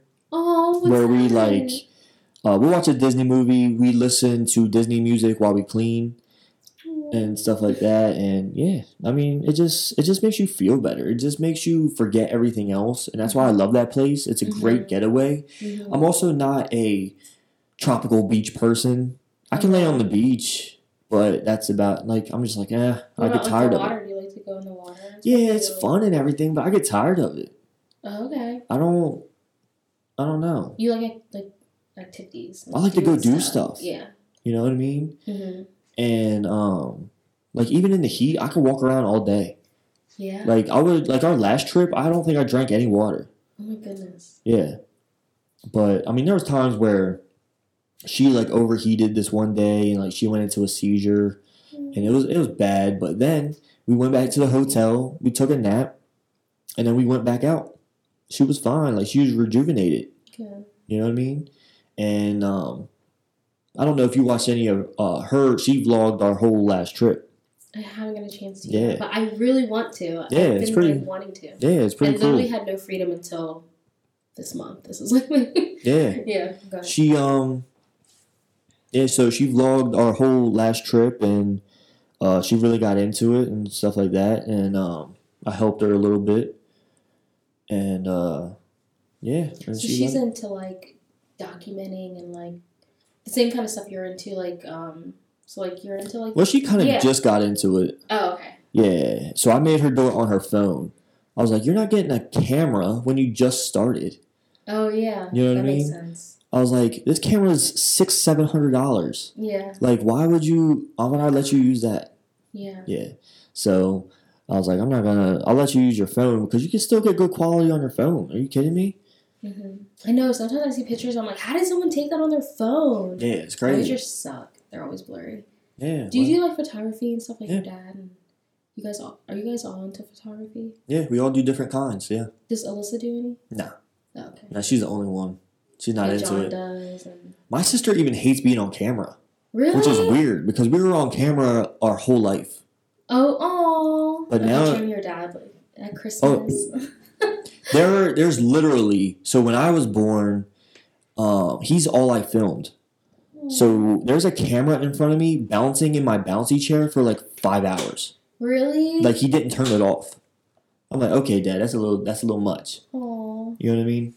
That's the kind of dad you're gonna be. So yeah, probably. But so my brother, he actually works for a scooter company that does it. Yeah. So he does video, he does photos, all those different types of things because he lives in San Diego. Oh, yeah. Then me, I don't even know what I would call mine. I don't know. I like doing cinematic videos, which is very slow, and you get to experience the atmosphere. And then pictures, I don't know. I just take whatever looks cool, whatever comes to my head. I don't know. My dad does professional wedding photographer. He doesn't teach math at Redline anymore. He teaches media arts, which is a class I wish that was there when we were there. Oh yeah. Awesome. So they do commercials. He teaches them how to use a green screen and how to do different things with the camera and all that kind of stuff. He has them he'll have them film basketball games and take pictures at the football game and do different things, outside of class so they understand how to do it. Just things like that. We all do the same thing, but we do it differently. That's awesome. You know what I mean? Like the pictures I take are completely different from my brother and my dad, which is weird. You have your own style. You each have your own individual styles. Yeah, and my brother has his own style, but I love it. I love doing it, and I got into this stuff. Yeah. And I love doing this, and I don't know. We'll see where it takes me. Oh, good luck to Heather on her vlog and. Yeah, she was actually gonna start vlogging her daily life or whatever, but then she just kind of she was like, I don't do anything, you know what I mean? She can't drive. I love when I see her talk about epilepsy awareness and all that kind of stuff. I don't know. No, she's very good. She's ever thought about kind of documentary. What do you call it? Documenting. Her journey through those. I mean, she kind of does though. We did want to do that. The only thing is, I would have to film it, and I feel really weird filming in those kind of situations. Why would you have to film it? Because she's going through it. You know what I'm saying? When she got her surgery, she wanted me to film. I was like, no. Yeah. You know what I mean? I feel just think about it. It's not very often you see someone our age going through that, and then I just think to the other people who probably feel alone or maybe not have as great of a support system like you and could be man I'm not the only one who's feeling like this. I don't know. Yeah. So maybe she can figure out how to do it. Yeah, she does a little bit. The thing she has in her chest is called a VNS. So she's part of the VNS group on Facebook. Yeah. So she will actually people will ask oh, what's everyone's like? She'll this one lady was worried about hers. Getting it because she hasn't gotten it yet. Yeah. And so she was telling the lady what she feels and how it has helped her and all that kind of stuff and made the lady feel better. See? So she does things that, she doesn't think people appreciate it, but they do. They do. Yeah, because you can't see their face and be a thing. You're making someone's day, you never know. You know what I mean? So, I mean, there's a couple times with my podcast, they're like, oh wow, I talked about my faith one time, and I got a couple questions about it, and I was like, yeah, I'll gladly talk to you, and they were just like, wow, I've never met someone that believes what you do that didn't push it on me, and that kind of thing. Yeah. Because I know how that feels. Yeah. I grew up in church. I grew up in Christian school my whole life. Yeah. But just because of that didn't make me as faithful as I am. What made me as faithful as I am is because I tried to push myself as far away from that as possible at a time. Oh, really? Yeah. I wanted to get as far away from it as possible. Yeah. I hated it. I hated talking about it. I hated being around it. But just a couple years ago, something hit me. And, ever since then, my walk with God has just been, we get closer and closer. You know what I mean? And it's different when you see it. You know what I mean? Yeah. Because I don't know the Bible that great. I'm not going to say that I do. There's a lot of things that are very contradictive in it. There's a lot of things that make people that don't understand Christianity it's going to make them hard to believe it. Right? Yeah. So all I do is tell them my experience. I just say how I feel about it and how it makes me feel. The biggest thing for me was my anger. When I started talking to God more and just tried to understand what my purpose in life was, and my anger slowly just goes away at things because it's his. He takes it. And I don't have to worry about it. You know what I mean? Yeah. So it's things like that, which is why I try to talk about everything. On here I started as a nutrition and fitness thing. Right. Right? And I was just like, I get tired of talking about this stuff. I'm into so many different things, I'm into video and photography. I'm into music. I'm into, you know, I don't know. I'm not into politics, but I like talking. I don't know what it is. I like talking about the world and what's going Yeah. on, Yeah. and giving my perspective and getting other people's perspectives. Mm-hmm. Yeah, I mean, yeah, but it's those kind of things that keep me driven and stuff like that. Yeah. You I know? love that. I love like people who can't be just like put into a box. Like I consider myself one of those people. I can't just be put into any. I don't I don't even know where I fit in like any. I don't have like a thing. Yeah, like you know what I mean? Right. All my friends are completely different. I'm different. I like everything. Things that you probably like. People would be like, "What? Like you know about that?" Like yeah. I love people like that. That's just like my favorite type of people. Yeah, it's like my wife. I surround myself with that. My wife will say, "I just want to be normal." I'm like, "There's no such thing. There's really no such thing as normal. Everyone's different." Such thing. Right? Like, what do you think? What do you think is normal? You know what I mean? Right. And what you go through and what you've been through and what you deal with makes you who you are. Mm-hmm.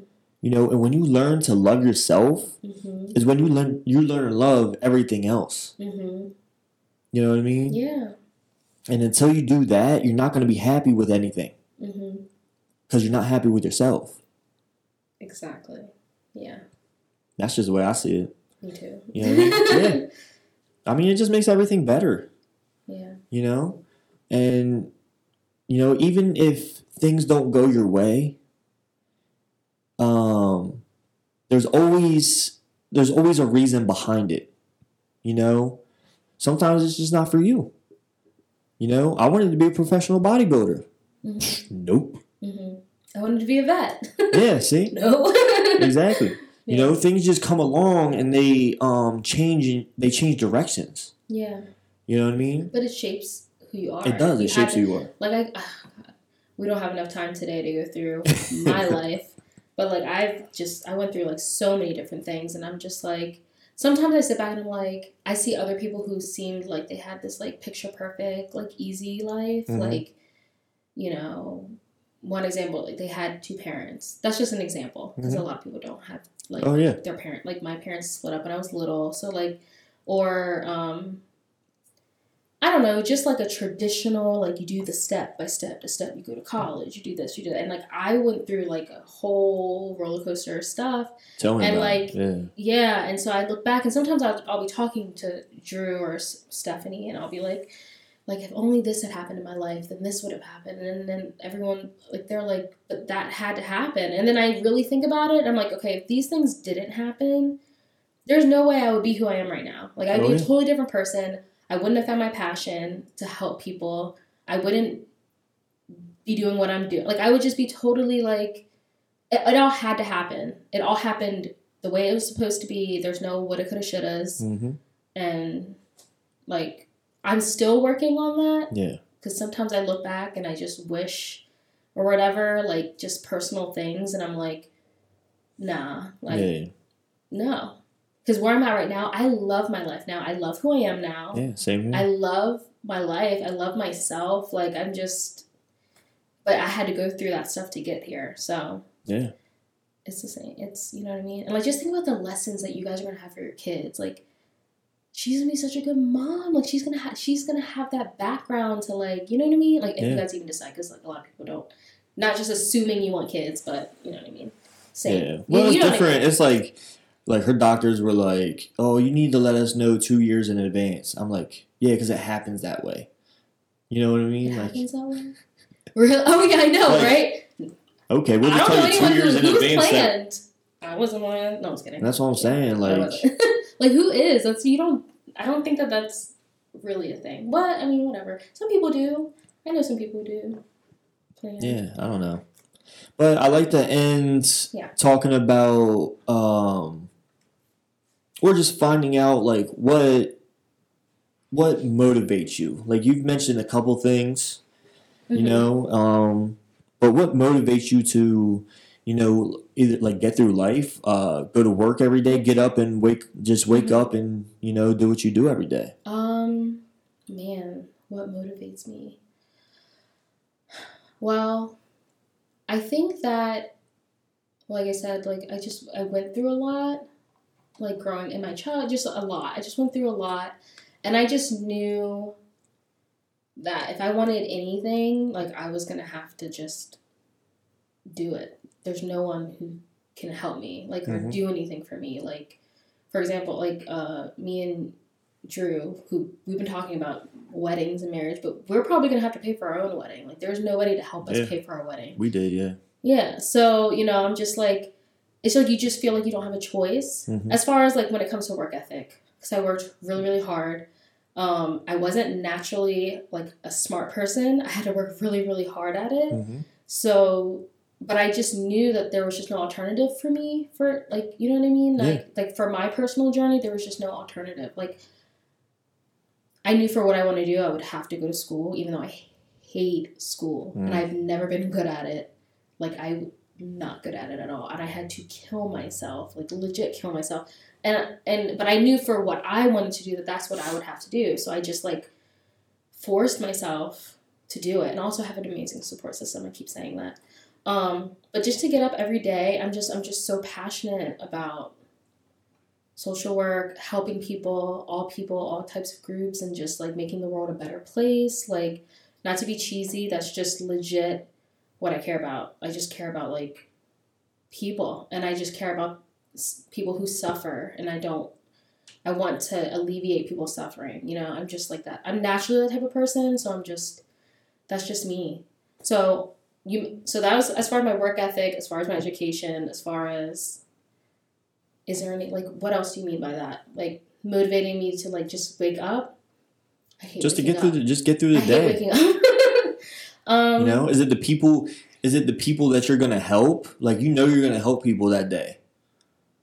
Yeah. Or you have a chance to help someone. You know what I mean? Just something just little having like that. having the chance to like make a difference. Yeah. It doesn't happen every day. Yeah, of course.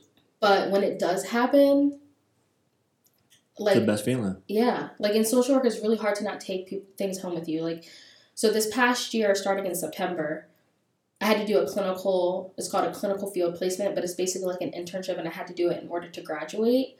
So my placement was at Christiana Care at the hospital with the supportive and palliative care team. Like, palliative, again, is the chronic illness situation, people who have chronic illnesses. And like my interactions with those people, with those patients, just sitting and listening to them and like spending time with them and just hearing their story. Like, it's not so much of me like trying to intervene and say, well, this and this and this and this. That's not how it works. I'm literally there just for you to unload on me and to vent and to just tell me whatever it is on your mind, and just like listening to different people's stories. I was just like, I have to do this. Like, this is what I have to do. And I care about the healthcare industry, the healthcare field, because there are gaps, and certain people are I guess I'll just use the word disadvantaged when it comes to healthcare. Like, there are a lack of resources. There are a lot of people who die just because they were born in a certain group. You know what I mean? Right. Like, they have a higher risk of dying. They have a higher chance of this. Also, just being there for, okay, so this is another thing I did. Social workers in healthcare, we have to help people make very difficult decisions. So I don't know if hopefully you haven't had experience with this, but say something happens to your loved one and they're on life support. Right. They're intubated, or they are, there's not much more treatment that can be done. You know what I mean? Like, so you get a chronic illness, you're told there's no cure for this illness, so then you just go under treatment so that you can live your best life, so you can have the best quality of life as possible. That's what palliative does. It gives you the best quality of life that you can come to at this point, right? But these diseases are incurable.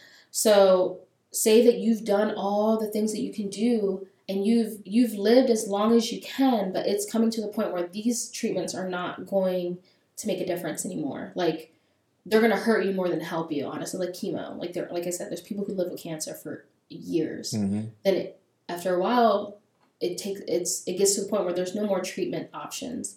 You have to. This is the most difficult. I cannot even tell you how hard it is to have to decide, like, it's time for you're ready, like, you're ready to die. Like, I had to help people through that. I had to help people come to terms with death. I had to help family members come to terms with death. I had to help them plan and say, like, oh, a freak accident, like a motorcycle. Oh my gosh, on the way here, I saw a really bad motorcycle accident. It was, like, so sad. But, like, it brought me to immediately think about this. Yeah. Say you can just be riding your motorcycle, able-bodied young person like you, and you get something unexpected happens and you're on life support, you're brain dead, they tell you all these things, and your mother or your wife or whoever has to make these difficult decisions. You've never had these conversations before. I don't know if you, like, for example, if you would have had this conversation where if I'm in a state where there's no more quality of life left for me, I'm going to be comatose or vegetable state. They don't say that anymore, but, like, you know what I mean? Yeah. It's important to have that conversation with your loved one of what you would want. Of course. Right? So some people don't have these conversations, especially, like, the older generation, like the geriatric type of elderly generation. They don't talk about that kind of stuff. For some reason, that just wasn't a thing for them. It's just you sweep it under the rug. You don't talk about death or whatever. Then you get into this situation where your loved one has to decide for you. And how can you imagine how difficult it is to have to make that decision? Yeah. Right. So I would be there for them, and like, I have to walk with them. I can't just be like, well, I don't really know these people, but I'm just here. Like, I have to put myself in their shoes, and I have to feel what they're feeling, and I have to take that walk with them and help them finally get to wherever it is that they need to get to, whether it's we can try more options or it's their quality of life is whatever. You know what I mean? Yeah. So, like, all of those experiences really, like, impacted me to the point I just have to do, like, this is just what I have to do. I cannot do anything else. Like, I can't see myself doing anything else. I have to be there for these people. Like, it's just like, I just have to do it. I don't know. That's just how I can't see myself doing anything else other than that. Hey, so you can't ask for it was really that was defining for me, that internship. Yeah. That was defining for me. So that's how I wake up, and I'm like, that's my goal. My goal is to be, like, the best social worker I can be.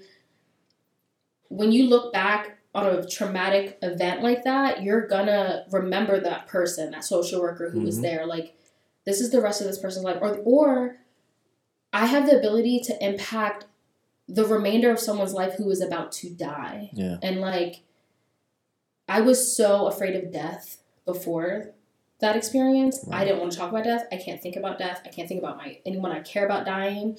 But this, like, helped me so much, and I just know how important those last moments with your loved one are. Like, I know my grandma is still alive. She's 78. Like, it's just, I just understand, like, it's like the end of someone's life. You have to, it's just so important. Like, it's their life. You don't get any more chances. Like, you know what I mean? Or the loved ones who are supporting this person, who are also going through that walk with them. This is how they're going to remember losing their loved one. Like, it's just so important. I don't know.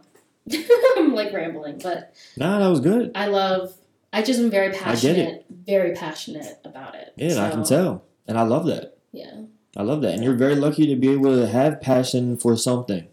Mm-hmm. You don't really see that a lot. It took a long time to figure it out, because I used to kind of like hate people, to be honest. It was like animals, and that was it. Like, I loved animals. Right. I mean, I'm the same way. Yeah. You know, I was very passionate about training.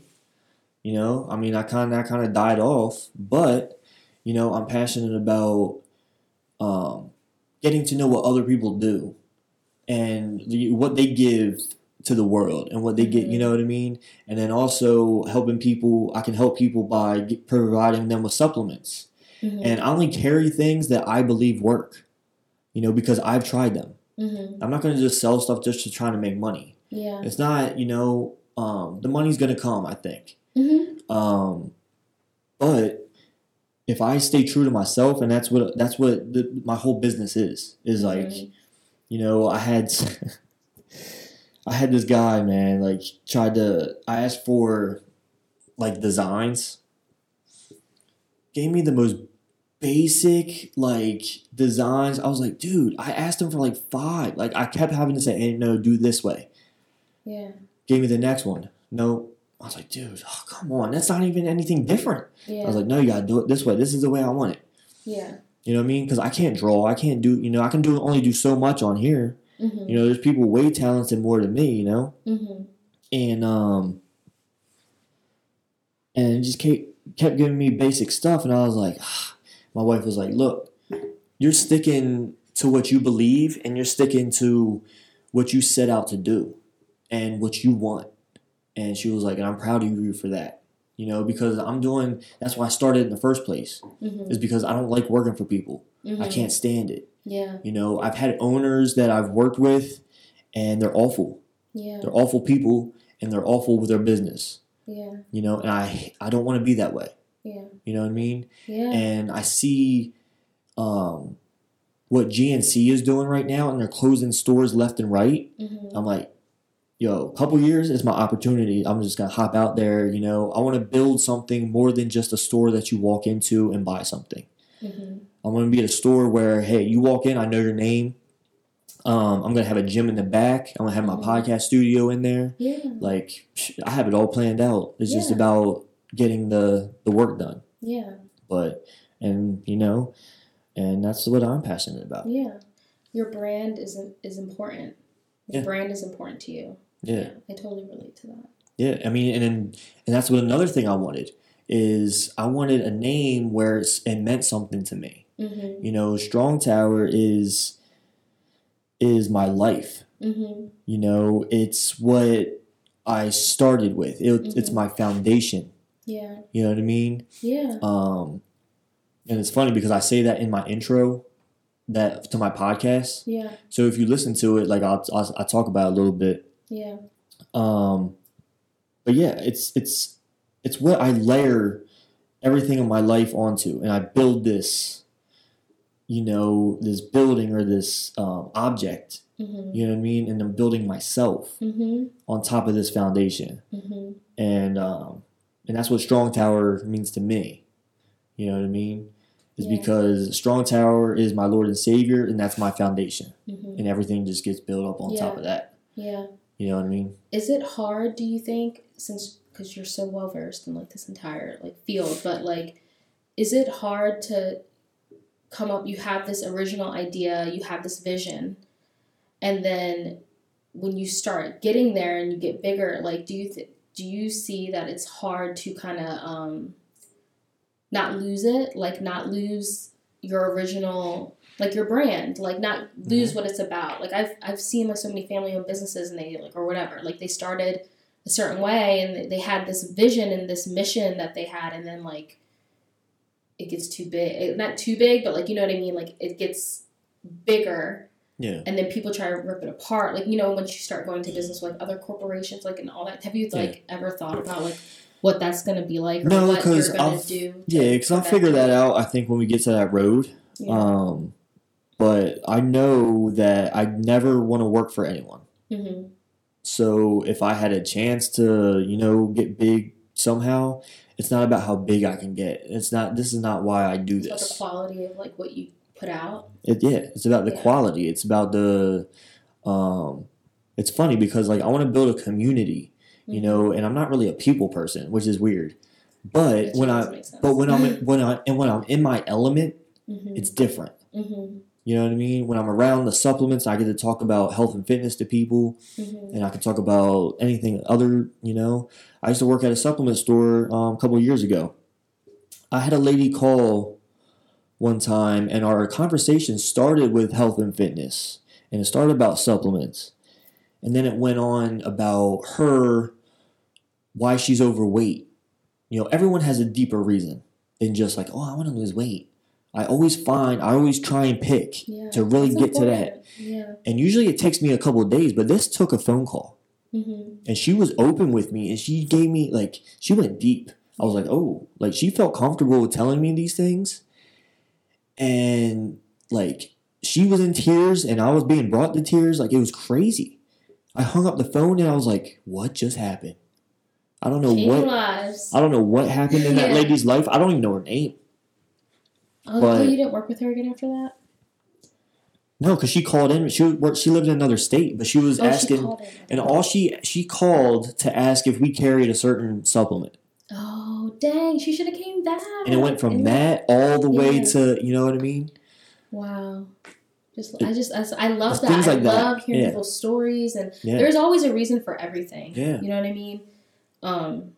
There's just always a reason for everything. Not to bring up social work or be like a social work, whatever, again. Right. So there's this theory called objects relations theory, which kind of reminds me of like what you're saying. Right. Where like basically what objects relations theory is that our early childhood experiences, our early social scripts, all of our early, from like conception into like whatever, they impact like how we turn out. They just impact everything, right? Right. So it's like whenever someone is having an issue, like that's why it's important to like dig, like why, like what is it what experiences like shape the person you became. Mm-hmm.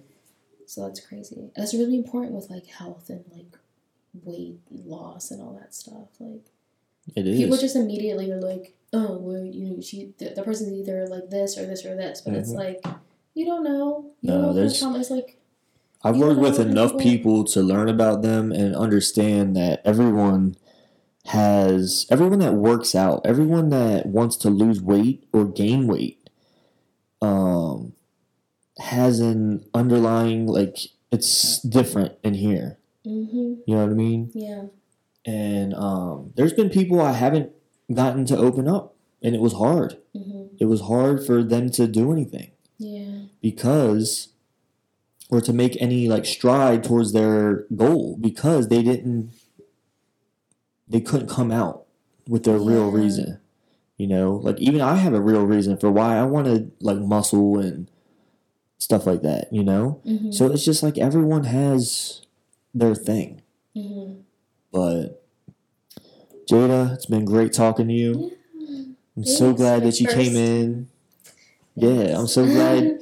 I'm so glad your nerves calmed down and you became open, and it's all good. It's all good. It was fun. For the record, this is now my favorite memory. To answer the person's question who I was like earlier, what's your favorite memory? This is my favorite. Well, yeah, this is the Strong Tide Podcast. We're out.